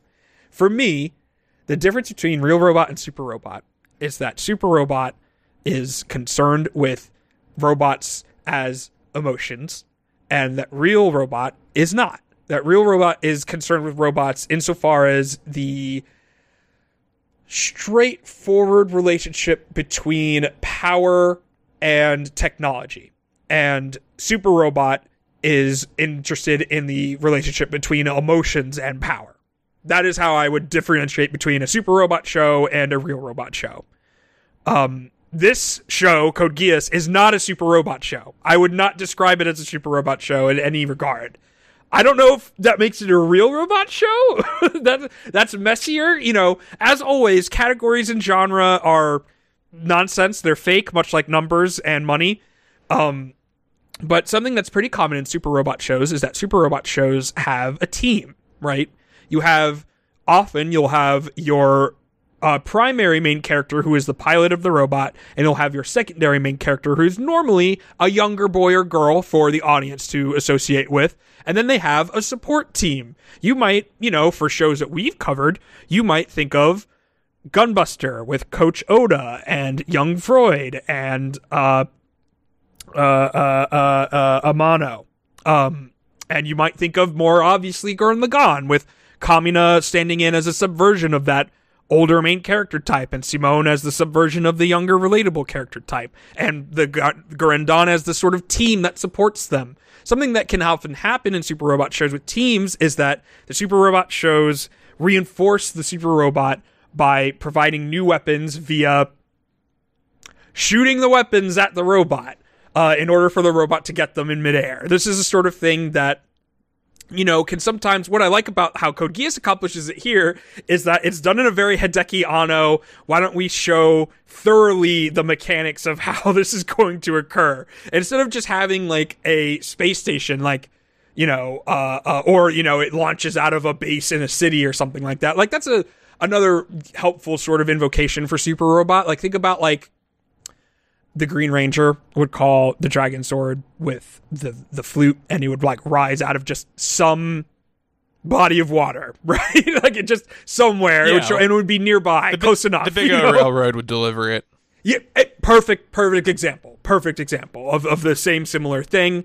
And here we're showing like a Shin Godzilla-esque thorough nature of Rakshada's submarine, and the Gurren even prepared for this kind of like re-equipping and new equipment. We see that this is typical of Rakshada. She's a little bit more aesthetic than Lloyd is.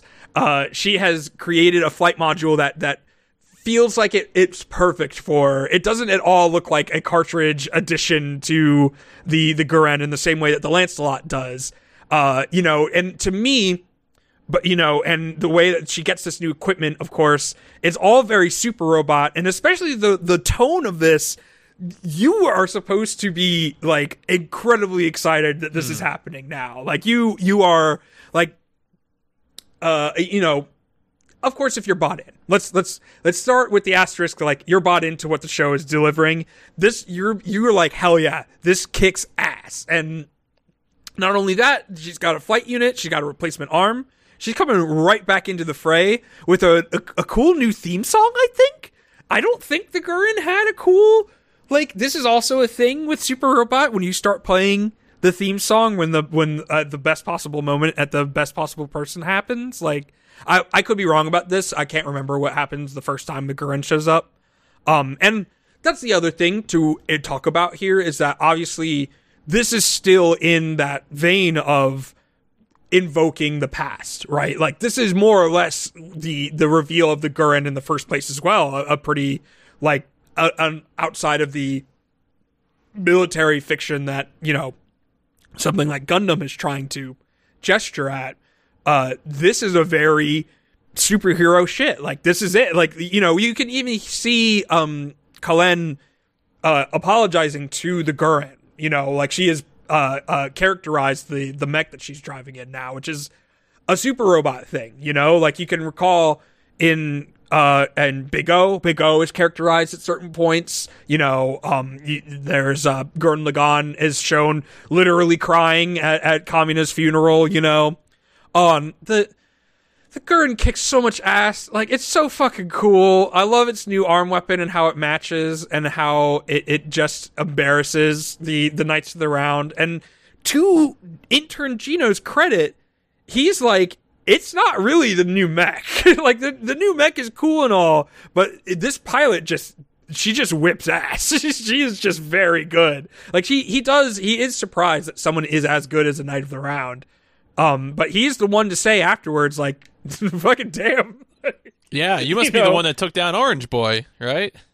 Oh, that's when it happens. That's right. Yeah. That's right. Thank you, PMC. That is when it occurs. It's just awesome. On one hand, there is a part of me that's slightly disappointed that the Lancelot just gets so just royally crushed the moment it's revealed is definitely embarrassing for Lloyd.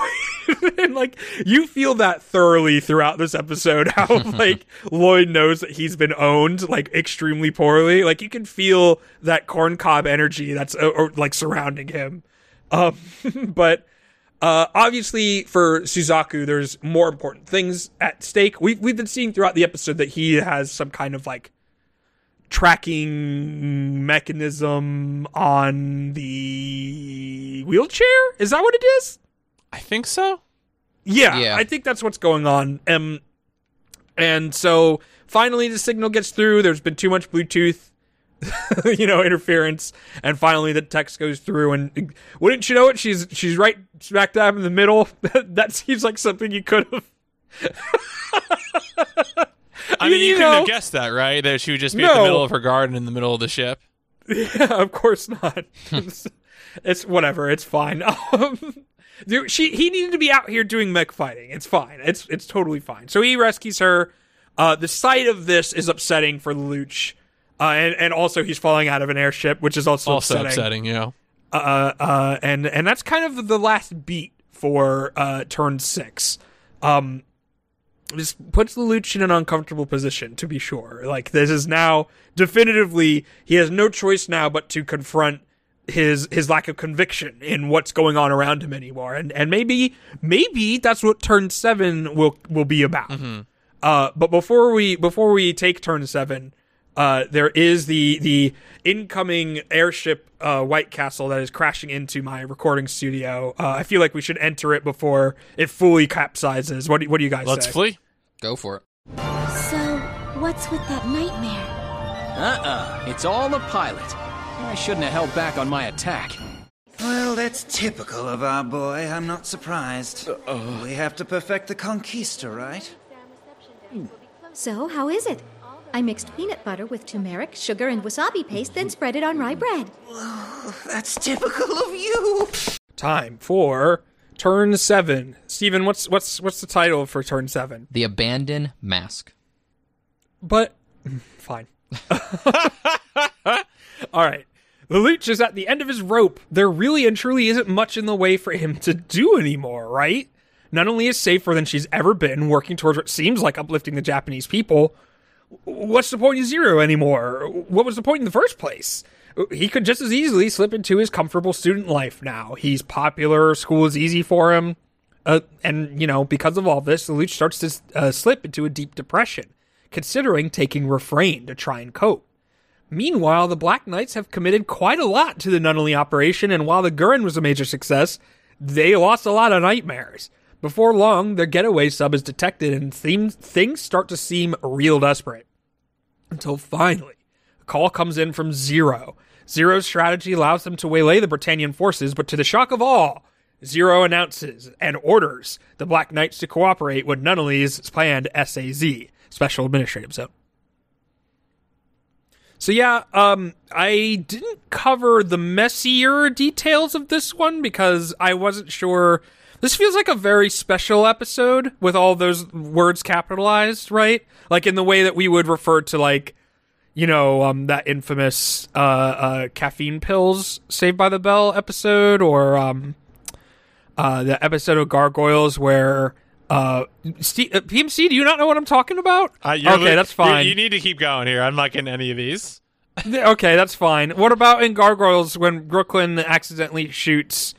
or not Brooklyn, I'm sorry, Broadway accidentally shoots Elisa with a gun. I really cannot say if I've ever seen an episode of Gargoyles. Are you fucking do you know kidding the expression me, PMC? after school special? Like a Seventh Heaven episode, like every other Seventh Heaven episode, or Boy Meets World? You have to know what I'm gesturing at, though, right? Like, I can't... You know the basic idea that I'm talking about, where it's ostensibly a dramatic show, but they stopped telling a dramatic story and instead do something because of, like, I don't know, government funding or something like that, where it's like, the point is it covers a, like, I'm sorry, you must know what I'm talking about because they're the most famous of all the parodies between us of our friendship is a twisting of these kinds of after school specials. The Fensler film, right. Rensler film, yeah, Fensler film. GI the group that did the GI Joe PSA parodies. Yeah, yes, PSAs. Thank you. Yes, that's what I'm talking. Okay.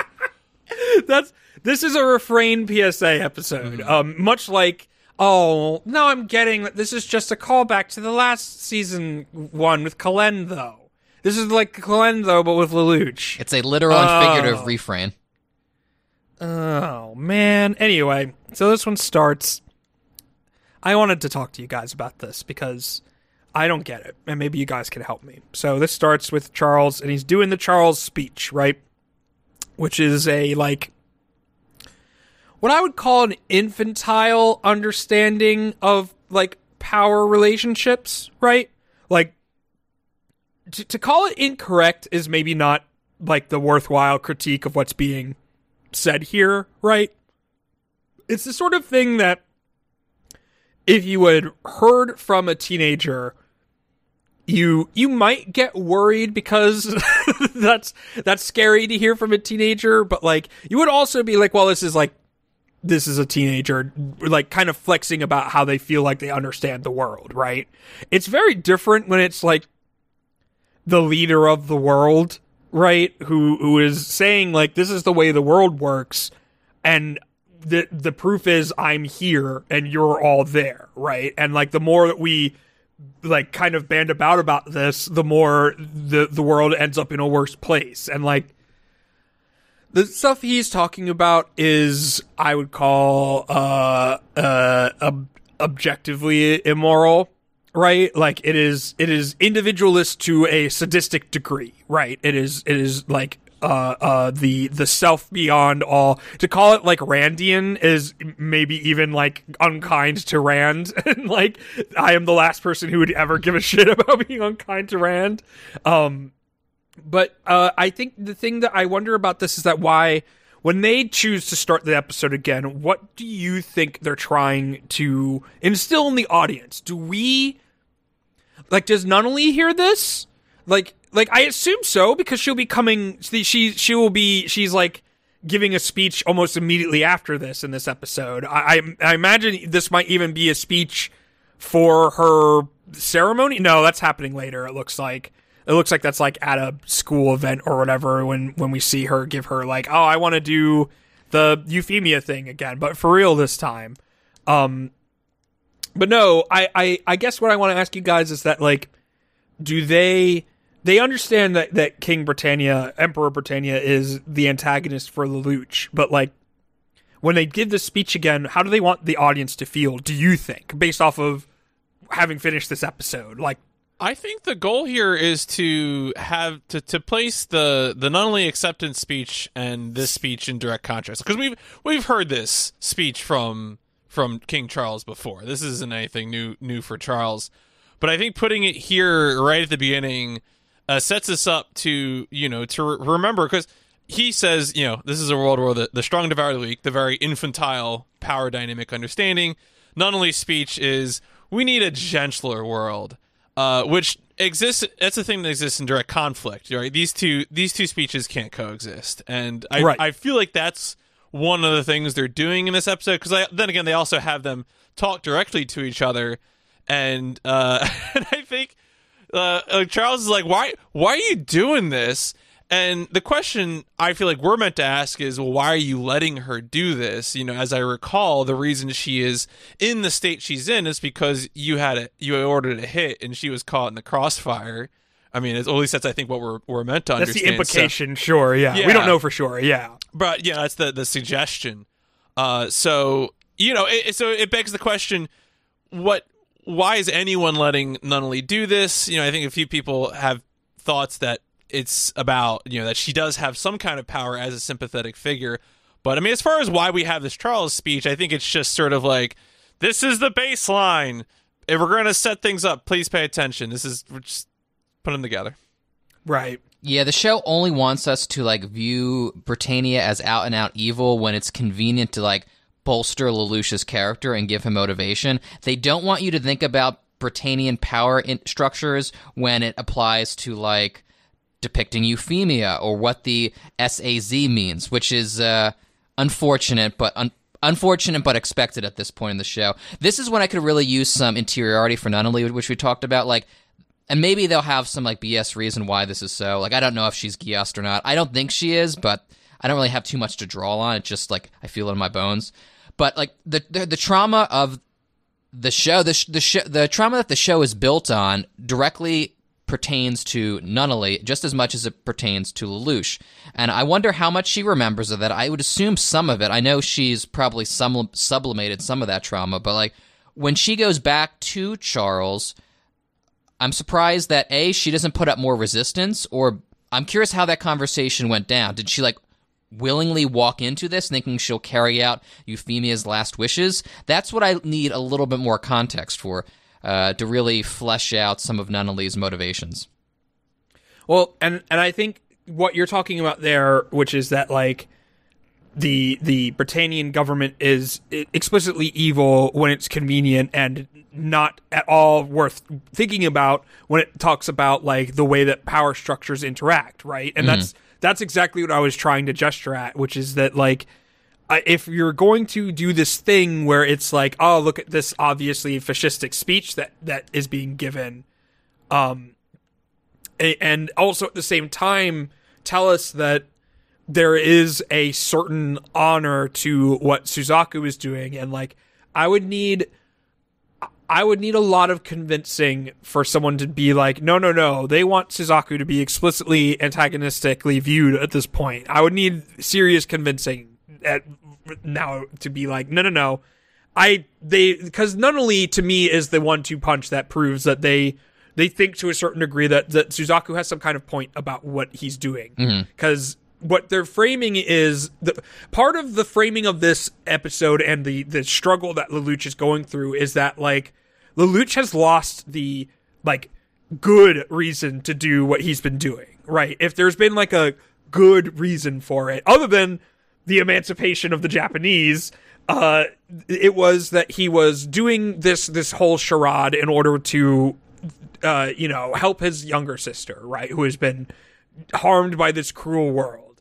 And, now he doesn't have, a good reason to be doing it. And the problem with that, though, is that, and this is where, again, I get frustrated. I go back to my number 5 point. Am I the sucker for trying to take it seriously? Because now we're going to be talking about, to me, this isn't a complicated situation, but the show, by ignoring it, makes it complicated because it reveals a blind spot in the show's, in my opinion, point of view on this whole dynamic, which is to say that it shouldn't, Nunnally should have a better understanding that what she's doing, if she wants to be helpful, like she says she does, then she would understand that the way she's going about this is not actually good. Yeah. That like later when she asks Suzaku, was what Euphemia trying to do, it wasn't wrong, right? And unfortunately the real answer to that is that yes, it was, because she's Britannian. And you cannot, because she's Britannian, she carries with her the context of all Britannian actions. And that changes what she's trying to do. It just does, because it means that it's carrying with it a certain amount of colonial guilt. And there is a certain amount that the Japanese shouldn't. This is going back to that position that Code Geass has, especially R2, because it said it explicitly, which is that because Japan lost twice, it doesn't really deserve. And I don't really know. I can't imagine Code Geass's writers really would feel that way. This is the part that I have trouble navigating, because the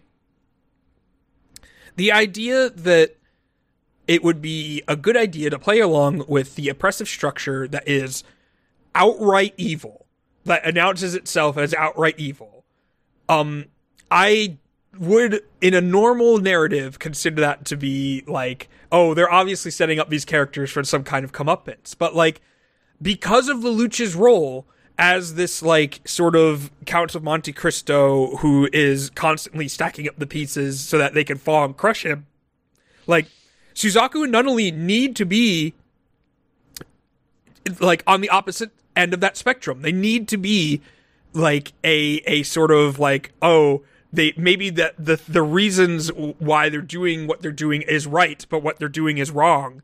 That's the opposite end of the Lelouch spectrum of what he's doing is right, but the reason he's doing them are very wrong, right? That's the core drama that they're trying to get at with this show. So what that means is that the show, to some extent, thinks that what Nunnally and Suzaku plan to do with Japan as the special administrative zone or what have you, and Nunnally as their benevolent dictator until Suzaku is their benevolent dictator, the show must to some degree think this is good and correct to do, right? And I don't actually know for sure, because the show's attitude about this kind of storytelling is I would describe it as, and maybe I've done it before, as kind of laissez-faire, right? Yeah. Where it is a little bit it matters insofar as it needs to exist for the plot to happen, but it doesn't seem to be able to take these disparate pieces and arrive at individual conclusions from them, right? The fact that Nunnally doesn't seem to have a firm grasp of the power structure that she represents would mean something in other texts, but I don't think it means anything here because of the archetype that she represents, right? Yeah, there's a few things I want to touch upon, because those are a lot of good points. I wanted to point out, this is following up a lot of my criticism of Code Geass last season. I do think there is a world in which, if this show were A, more empathetic, and B, cultivated a more realistic style, there is a way in which you could, argue that carving out a relative sphere of safety in a miserable world could totally work in the right hands. I do not think the right hands are the creators of Code Geass. But the problem is, Britannia is the definition of cartoon villainy, so that takes the air right out of that balloon immediately.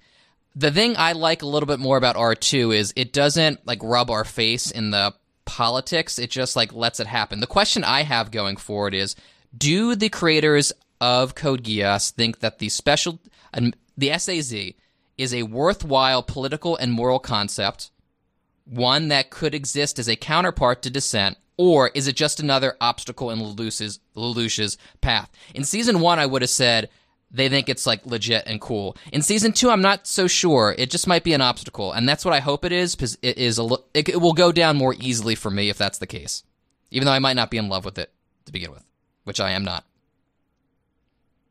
Yeah, I think, for me, my only problem is that scene with Suzaku and Nunnally. Yeah. When Nunnally is this isn't wrong, right? And Suzaku's no, Euphemia wasn't wrong. And the problem with that is that Euphemia is explicitly, no matter how we here at Machinations feels, explicitly a victim in that situation.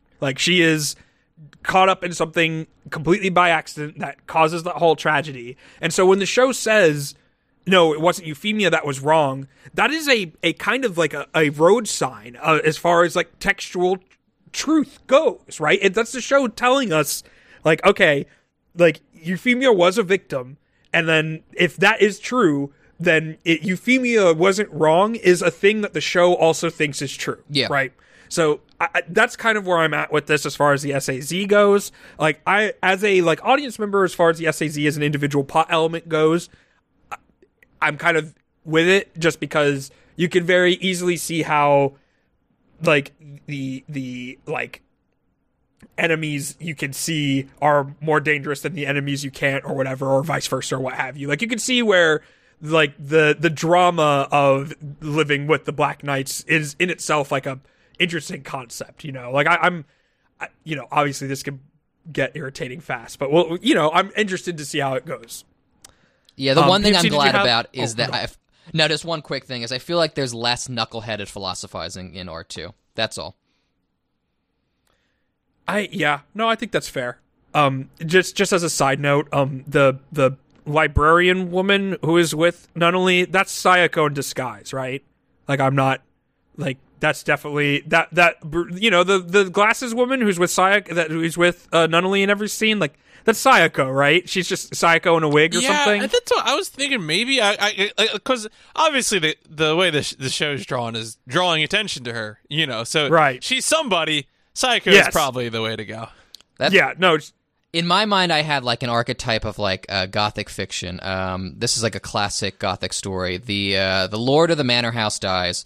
The new, maybe his like young wife takes over running the estate, and like the old head like maid who is really loyal to the old master like watches in the shadows, and she doesn't like the way that the new mistress is handling things.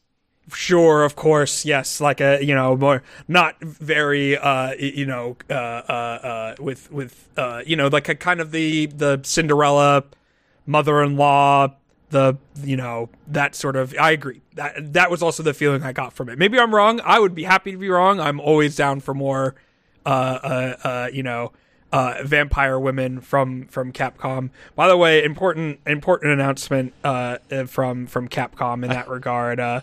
Hi, everyone. I'm Tomonori Takano, art director on Resident Evil Village. I wanted to use this opportunity to publicly reflect on the outpouring of positivity we received from the fans on our latest announcement. As representative of development team, thank you to all the fans that continue to follow us.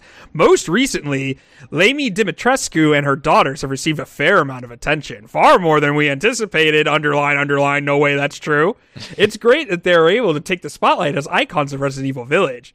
Lamy Dimitrescu especially has received much fanfare. If you include her hat and high heels, she is 2.9, approximately 9 foot 6 inches tall. This is an important announcement from Mechanations. So anyway, speaking of 9 foot tall women, the height of discourse. We cut back to the Black Knights who are awaiting, you know, guidance from Zero on this, because like, what again? What like what is this? Like, just some, you know, Britannian royal families pulled some fucking princess out of their asses. Although, did Colin know? What does Colin know about Nunnally, if anything? Oh, that's a good Nothing. question. I don't think so. But she would have known. Like, Nunnally, she knows is Lelouch's little sister. Though. She knows the sister connection. Yeah. She doesn't know, I guess, the royal baggage that goes along with that. So yeah, in any case here, this is, we follow up on the Kaguya thing, and this is where we have the Randall Thor's 3 wives. You know, we've got C2, we've got Kalen, and we've got Kaguya. I actually, this bit where Kaguya is appreciative of C2 for keeping Lelouch company is you know, obscene for a teenage boy show, but the characterization for C2 felt correct for me, that she was like, you're welcome. Like, exactly. She is, we know for a fact that nothing regarding C2 and her relationships with the people in her life is healthy. So this just tracks for me. Speaking of which, I had a heat check for earlier in the episode. I wanted to get your thoughts on if you were Team Rivals or Team Shirley in regards to what is more interesting, in 1,000-year-old temple or water pistols. I mean, unfortunately, I don't know. Gosh, I might steal Steven's thunder a little bit here because I'm a huge nerd, and I would kind of want to see the 1,000-year-old temple. Same. I just played Fallen Order. That's Fallen Order. All right. Yeah, I don't. I'm sorry. I guess then you know what, Steven. I'm going to change my vote in that regard. I mean, look, I can rep Team Water Pistols alone. It's fine. You know, I think in the long run, the Water Pistols would beat the Temple. You know, I mean, that is for sure true. That Water Pistol is stronger than 1,000-year-old Temple. I'll give you that one. Did I also miss when Lelouch cracks his phone in half with his twerp strength? No, that's later. I think it's later, that's yeah, because we start to get to the Lelouch has a normal one. So yeah, Lelouch is. Oh yeah, what? That's fine. Okay, I forgot that Lelouch does have a normal one, and it's kind of it's fine. We'll get there. Oh yeah, we'll get there. Yeah. So. We have a Kaguya chemistry scene. C2 has healthy relationships with the people in her life. We'll get back to that in a bit. And we see that we saw earlier that Cecilia was visiting Gilbert Gottfried in the hospital. I don't know if these two have a relationship as much as just Cecilia being nice. You know, she just seems like the sort of person who might visit someone in the hospital and bring some cooking. It's talking about moments where we laughed aloud. I thought it was very funny that Lloyd just took that man's food. Well, and the moment where I'm sorry, I thought it was just hospital food, and then it turned out to be what wasn't it an established gag in the first season that Cecile would do like cooking stuff, or was it? There was something with Lloyd and food, like maybe twice. Okay. I would hesitate to call it like a reoccurring gag, but yeah, it definitely exists in the text. I mean, the best part of this for me personally was that my partner immediately said, I would have made that. And so and I was like, oh, good luck. I mean, like, the thing about it is that, like, even if it wasn't previously established, this is like a flaw that a woman character can have is that they're unable to prepare food. Like, that seems like the gag here is like, oh, Lloyd doesn't know social, but Cecile, she can't cook food right. Like, what I appreciate in that moment is Gilbert. He reacts when Lloyd takes the food, and my first reaction was like, this motherfucker stole my food. But the gag is actually, I must warn you. This is a Roshiu Nia situation, and I appreciated that. Let's talk about Lelouch's normal one. What's happened? What is okay? So I'm ready to accept the reality that Rollo prepared a number of things to occur in a row here, right? Where he was like, okay, gentlemen with flyers, you can walk through this area, and this will be a place with many of the flyers already up, and I'll start playing a recording of the thing. My question to you is, why? What is this? What is Rollo? Why is Rollo doing this? And I'm not really, so I don't expect any of you guys to necessarily have like the answer, because this feels like something they're building up, right? This feels like, because Rollo is back later on the other side of this to be incestuously supportive, right? And so it feels like Rollo is attempting to do what Lelouch did to him, right? Which is to like trap him in an emotional corner, right? But that doesn't pay off in this episode. This is just, we could just clearly see that Rollo is inducing a normal one onto Lelouch. To what, maybe because funny? Like, I was certainly laughing a lot in this episode. But we see here that Suzaku is leading a mission, I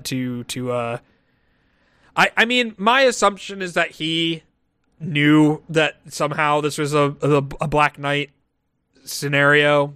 I can't imagine he's leading every single Coast Guard, mission, right? Like, I don't even know if that's, I don't know how any of that shit works. Like, I assume the Britannians, like Royal Knights, are kind of like Darth Vader, and like he is his own command chain, chain of command rather. But they catch the Black Knights, and the Black Knights are basically stalling as much as they can until Lelouch. Time is kind of squishy in this episode. I don't know if everything is supposed to be happening simultaneously, or if this is like an Empire Strikes Back situation where Luke arrives on Dagobah and the meteor thing seems to happen within like a few hours, but Luke appears to be training on Dagobah for a while. You know what I mean? Like that's not something that bothers me. It doesn't matter. It's a movie. Like it's not important unless the movie tells you it's important. So Lelouch is still kind of he's bummed. He had a normal one. He's wandering around. He runs into I don't know, Mean Setzer from Final Fantasy VI, and his goons are here to collect money from another Japanese man who needs refrain. And Lelouch, as compared to the last episode, chooses to use his Gias on these men, but not to kill them, to like embarrass them or something. Like again, this is like weird. To contrast with the pizza fetish episode, like this is like non-sexual humiliation that's going on here. Like all of this is very like cartoony, sort of just like you must obey my straightforward command. Like I don't know, he tells Setzer to do push-ups, and he tells like another guy to howl. Like that's the closest it gets to like a weird fetishy sort of thing, is the dog guy, right? Yeah, it almost feels like a. Go ahead. I had one note about this scene, because this scene could have like worked in another show, or if they deployed it differently. Like here we have a Britannian crime lord, and he's taking advantage of a group of, and I quote from the dub at least, consenting Japanese. And Lelouch uses the term consenting earlier. He could see himself in that Britannian crime lord and take the time to reflect. That could totally work, especially if they wanted to do something like Gurren Lagann Simone's like despair arc. Totally take a few episodes, do a real deep dive into his actions. But they play up the scene, I think, for gags, like you mentioned, and it falls completely flat. I'm not sure if it's for gags per se, but I don't think they can land what they're going for if he just fucking murders people in the last episode, right? Yeah. If he just if he uses this and it is like disrupting the agency of these men in a way that would be offensive to our sensibilities, then I think it accomplishes what they're trying to do, which is to show the extent at which Lelouch has gone unfrayed, right? Mm-hmm. But he tells people to fucking shoot themselves in the jugular all the time. Like, that is like almost like cartoonishly cruel. Like it is. And so like this doesn't do anything for me. Like, and him doing his Lelouch laugh at the end, I don't know if it quite accomplishes, like many things in this episode, if it quite accomplishes what they mean to set out to do. Because I think this episode takes for granted that Lelouch is a more similar type of young man protagonist than he actually is. And I think a lot of this episode works on a logic that would only function in a more typical type of show. So I'm going to skip some of the action beats moving on here, because it's mostly the Black Knights are like, oh, fuck, shit, God damn it. Yeah. But something important does happen here, because we see that C2 is having a conversation. And we've seen her have these one-sided conversations before, but I believe, you can correct me, I believe this is the first time we've heard who she's talking with. Is that correct? Is it? I thought, I thought we did get a hint that it was Marianne, or maybe we just guessed that. You know what? Because see, when I heard it, I was so convinced that we already knew that, but like maybe that's just something we said. So that's the thing I wanted to confirm, is that I know that we kind of knew that, but what I can't remember is that if we knew that, or if the show told us that. I can't remember, but this is one of the, at least in season 2, the first time that we hear that C2 is talking to Marianne, or at least thinks she's talking to Marianne. But considering that C2 is real magic, I wouldn't be surprised if she is somehow talking to Marianne. Again, I want to invoke the very healthy relationships she apparently has, because as we know for a fact, Lelouch does not know that C2 knows Lelouch's mother in some way. I don't think Lelouch is privy to any prior relationship between his family and C2. That I'm sure. I'm sure C2 and Lelouch's mom had a completely healthy relationship.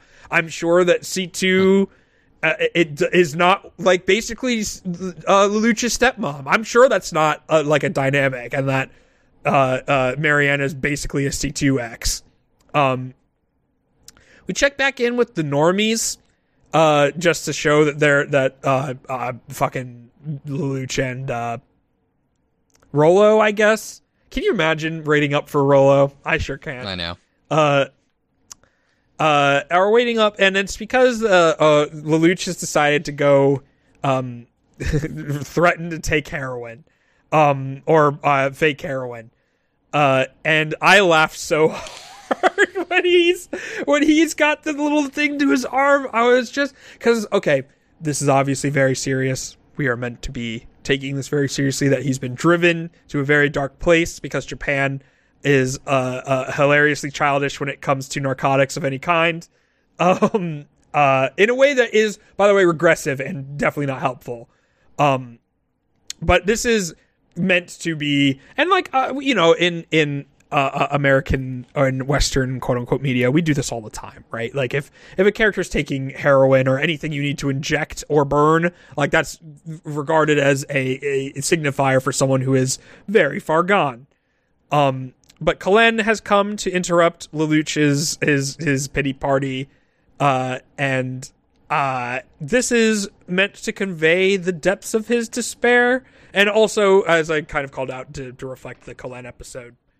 I don't know. Did you guys? I maybe I've given away that I didn't necessarily by the emotional stakes that they're trying to set up, that I'm having fun at Lelouch's expense a little bit during this scene. Yeah, I kind of think Lelouch, in the same way that in other contexts we're shown Lelouch to be comedic, when he tries to do athletic things, when he tries to do anything like that, it almost feels like that same kind of energy is visually present, where I would half expect, if a different character walked up, they would say like, "You're using that wrong," something to that effect, just because exactly he looks so ill at ease with any of this.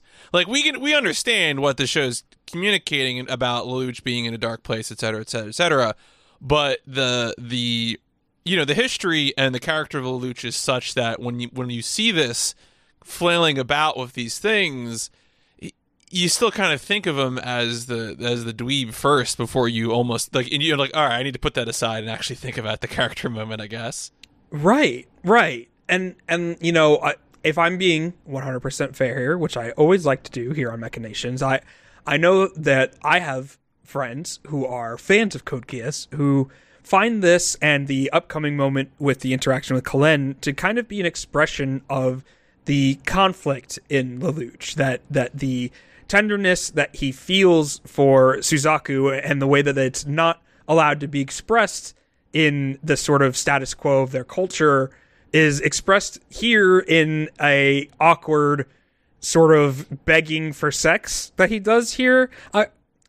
This is me imposing my read on what's going on here, but I'm also being indelicate, but the phrasing that they deploy here makes me think, the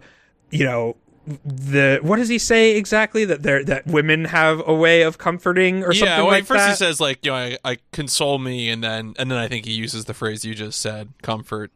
Yes, like women have a particular way or something like that. Mm-hmm. And Kalen, before a dramatic kiss can be had, Kalen gets a big smackaroo on him. Not a kiss smackaroo, like she slaps him.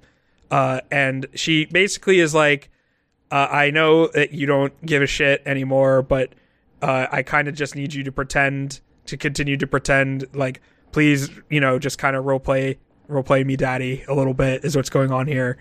And like, she doesn't, I'm going to be 100% fair to Kalen because she's the only character in the show that I like.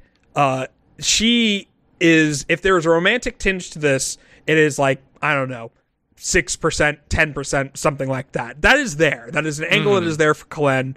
If not for Lelouch, definitely for Zero. Right. But what she gets out here is not like pull yourself together for your own health. It is pull yourself together because we need you to function, and we need you to be Zero all the way, and specifically Zero for us and not for your sister anymore. You know, your sister is the bad guy now, and we need to figure out a way to deal with that, you know. And like, is this a little bit naive on her part? A teensy weensy bit. I do think it's curious that it seems like in the moment where she runs off, that he would have chased after her if not for Rolo Tony Browntown showing up. But Rolo Tony Browntown does show up. And I will say to Kalen, to round this out, Kalen, it feels like, also considers going back to Lelouch, but it ultimately chooses not to. And which gives Rolo Tony Browntown a chance to be, you know, himself. Again, so this scene here, and particularly the shot at the end of their confrontation and the way that he approaches him, like, this is definitely meant to invite, untoward sorts of speculation from the fan base. I'm not saying that the show thinks that these two are smooching or whatever.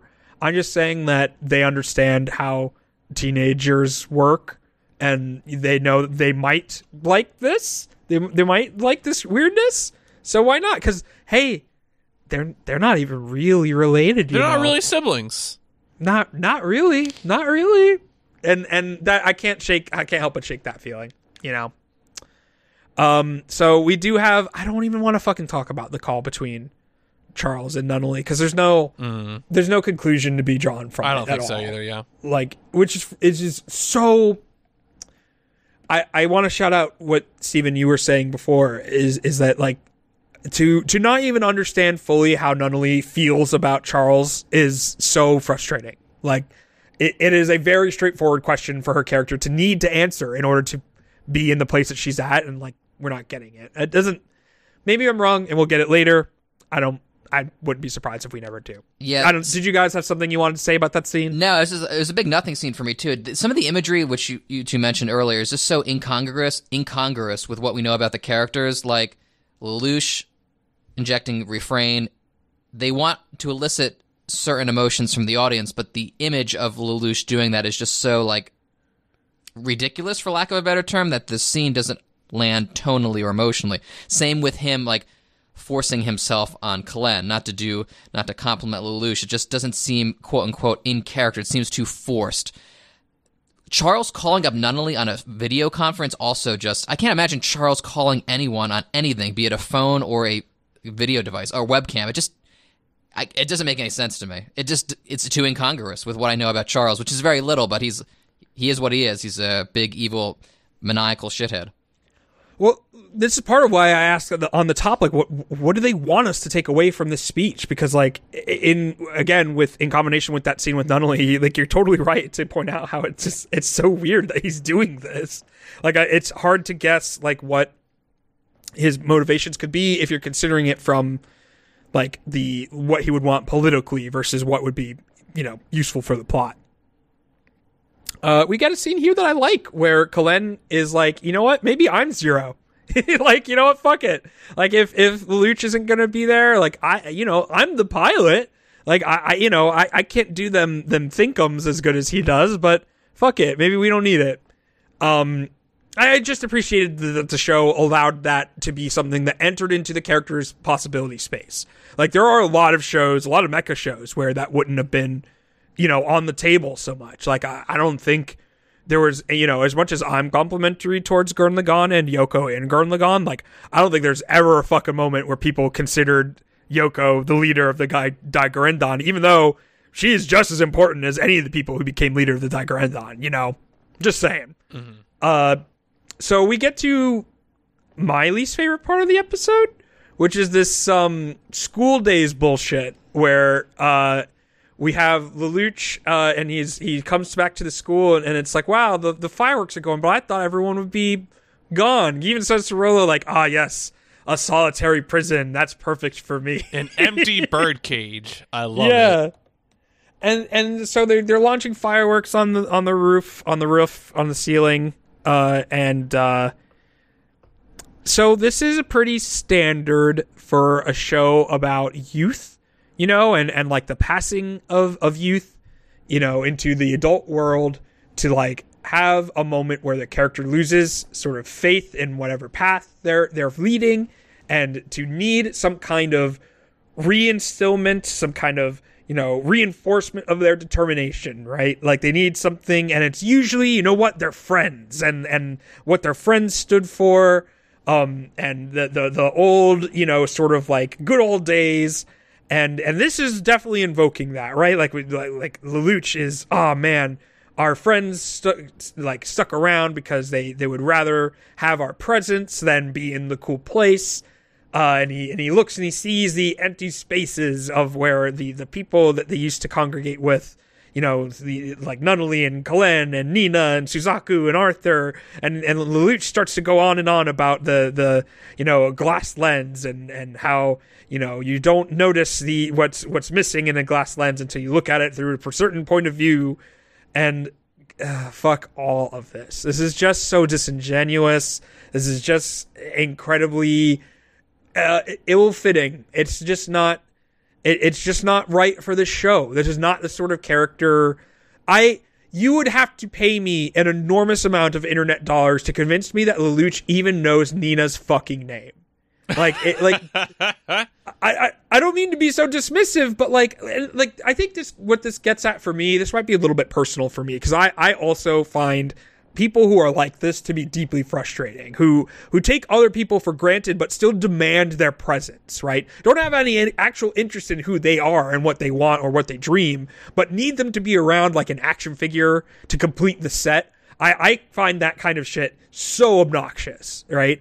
And so for Lelouch to be sitting here daydreaming about like I just, like, why would he miss Suzaku? Like, why would Suzaku ever be a part of this picture other than like, oh, it was nice when I didn't have to like think about the realities of our relationship? Like, again, like, does he even know Nina?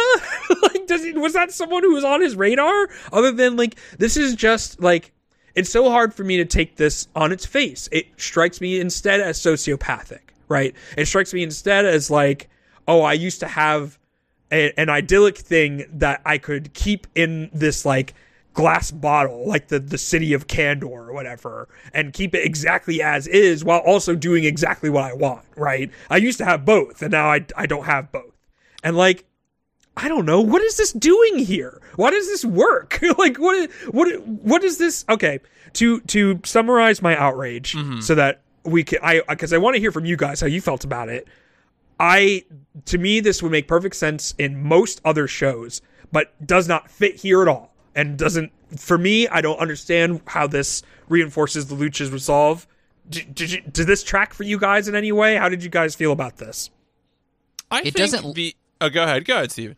It doesn't land for me because, like you said, Rollo and Lelouch are not deserving of this, so it just seems too forced. I hate to regurgitate my previous complaints, but that's essentially it. It's unearned on the part of Lelouch, because I really dig scenes like this that gives off some like very end of summer vibes. Tenchi Muyo and Tenchi Universe had a lot of scenes like this where it was like the last festival of the summer, and a bunch of friends got together to celebrate and reminisce and just, you know, be friendly and be young with one another one last time. And it doesn't land here because Lelouch doesn't really give a shit about any of them. He spends the entire show manipulating them, and there's no reason why any of these characters should give Lelouch or Rollo really a second thought. They should be going on their fun school trip. I think Okuchi's point here is that I think he wants this scene to work retroactively against whatever happens later on. Like, this is the calm before the storm, and like I said before, someone's gonna die or there's gonna be a bloodbath, because when Lelouch says, I swear I'll do this again with all of you, clearly he's never gonna have that option again. It's just that doesn't land emotionally because Lelouch is such a manipulative bastard, not worthy of this type of devotion. Yeah, the thing I was going to add is really just going to build on it, that the scene undermines itself when it takes the time to highlight once again the injury done to Shirley, because she goes on about the paper cranes, and it's like, oh yeah, let me reminisce about our fondness, about how you don't remember how you learned to fold paper cranes, which, you know, I think if you're paying attention to the scene, should put you in the mindset of being unable to take Lelouch at face value when Lelouch says, we have all these wonderful memories, this happiness. It's hard. It's difficult because, and then the scene puts you there too. I think even if you do take it at some kind of face value, for me, I just don't understand because like these are Britannian students. These are not even like Japanese students. How does this reinforce what him needing to be Zero or with the Black Knights and maybe that's something that's gonna unfold. Maybe I'm not supposed to see. Because he does say, like, this isn't about Nunnally anymore, and we don't get to see what that then means it is, in fact, about, because this is about when things come to a head. Like, at that moment, Lelouch, I guess, finds the pieces of his cell phone and very quickly MacGyvers him into a headset and then stands on the edge of town with a map and yells at them about what is this, a methane? Yeah, the secret methane that's there. It's fine. Yeah, the methane processing thing that's there. Sure. Why not? Like, that's fine. I was intrigued by the defeating of Britannia with like soda bubbles or whatever. Like, that's fine. I'm into it. Toto looks like an absolute boss, by the way, standing on the submarine deck just with his like sword, leaning on his sword, like standing defiantly as he's issuing his orders. Total boss. Yeah, Toto's cool. Toto's cool as hell. Using the katana as his like cane almost there. Yeah, I agree. It's cool as hell. It's a Luke, as the kids would say. Lewk. So Zero is here, and he is there on the Vincent, and he's there to give a proclamation to participate in the special or ordinary zone. And that is episode 7 cuts off very literally right there. Like, we don't even get to really see people react. So yeah, I mean, hopefully episode 8. Okay. This is what we learned about Zero. Zero does not give explanations for why he does things. So I'm looking forward to not really receiving an answer to what it is all about now. If it's not all about Nunnally, maybe next episode I'll tune in and Zero will be like, everything I do is for the good of Japan or something like that, and then I'll be like, oh, all right, sure. Well, if Toto says we have to move on, then we have to move on. But I will say, episode 6 was awesome. I am a sucker. I know that all you have to do is literally in the last 5 minutes include just the teeniest hint of Super Robot, and I'm otherwise completely entertained. But 7, in fairness to it, took some big swings. There aren't a lot of, like, I would say that this is fairly common for Mecha. Mecha will often put its young male protagonists through the ringers in this way. I don't know if Amuro ever took new type heroine. I don't think so. I haven't read all the Tomino prose novels, though, and those are apparently pretty edgelordy, so it wouldn't surprise me if there was, like, I don't know, new type plus, and you had to, like, take it, and it gave you, like, even less gravity than in space, so your mind is in like supercharged. I don't know. I haven't read those stuff, so who knows? I don't know. Do you guys have any predictions or any sort of like hard takes about what joining up with the Special Administrative Zone is going to mean for the future of the Black Knights? I need to know if this is a long con on Lelouch's part or he's really going along with it. It could go either way. Sometimes he does throw us a curveball to his credit, and I'm not sure if there's going to be a fracturing, because it seems that the Black Knights are clearly not going to go along with this. They're clearly not happy, and just based on the episode preview, it seems they're going to either rebel against what Lelouch is trying to set up, or if they're working with Lelouch against the specially administrated zone. So I have to see to make firm judgment at that point. I think for me, my concern is that, and this is picking up on what Stephen Hero said, one of the things I wrote at the top of my notes was, are we still in a retread? And if we're still in a retread, then I think we're gonna encounter a bloodbath soon of some kind. And this follows again from the idea of this being a calm before the storm. So we'll see. You know, I think right now I'm kind of expecting there to be some wrinkle, some magical wrinkle. I feel like we haven't had a magical wrinkle since the introduction of Rollo's powers, or the last real big magic wrinkle. Maybe the news that we need to kill God, but like I always take that for granted, so it's not a wrinkle for me. Yeah, exactly. No, totally. Yeah. So, but like I feel like we haven't had a magical wrinkle since, and I feel like those get dropped off occasionally. You know, certainly they were in season 1, and I just feel like we're gonna get that. So we're due for magic. Here's what I want. I want Nunnally to be the primary antagonist now. That's what I want. I don't think that's what I'm going to get, but that's what I want. We'll see, though. We'll see. Next week on Machinations, I think next week will actually be episode 90. Holy shit. Episode 100 is coming up on us, boys. That is horrifying. We will be covering episodes 8 and 9. Will we get mad? Will we get glad? Will there be more Super Robot or less? We will find out next week. So hopefully you will join us. If you want to reach out to us, you can catch us on MachinationsPod on Twitter, and also you can email us at machinationspod@gmail.com.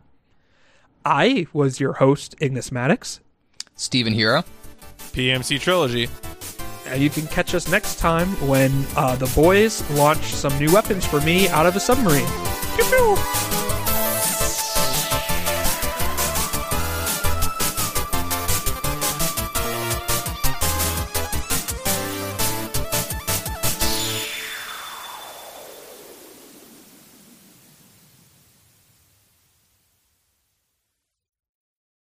Oh goodness. Oh man. I got chills when intern Gino called him Orange Guy. I was like, oh my goodness. Anyway, I was going to introduce us to, oh no, I'm looking at the wrong rubric, you guys. Oh my goodness. This is why you label things. Everybody else is looking at the right rubric. Anyway, cut all this out, PMC. Cut all this. Oh, I didn't finish my Coke yet. Shit. I'm envious. I have no soda in the house right now. I was, people buy milk and bread, and I'm like, give me your 12 packs. Give me all of them. Here's going after the soda. Just crunch. Oh no. Oh yeah, that is is part me, of it too. There's the second half. No, I am not this terrible Virginia person. Crunch. That turtle is like a Legend of Zelda trap, like, with its reactions. Jesus. All right. Fuck that turtle. Or rather, don't. All right. Where do you get all these terrible gifts? You know what? I don't want to know. I'd rather keep that arcane. You can keep that secret. All right. Keep your secrets, Gandalf.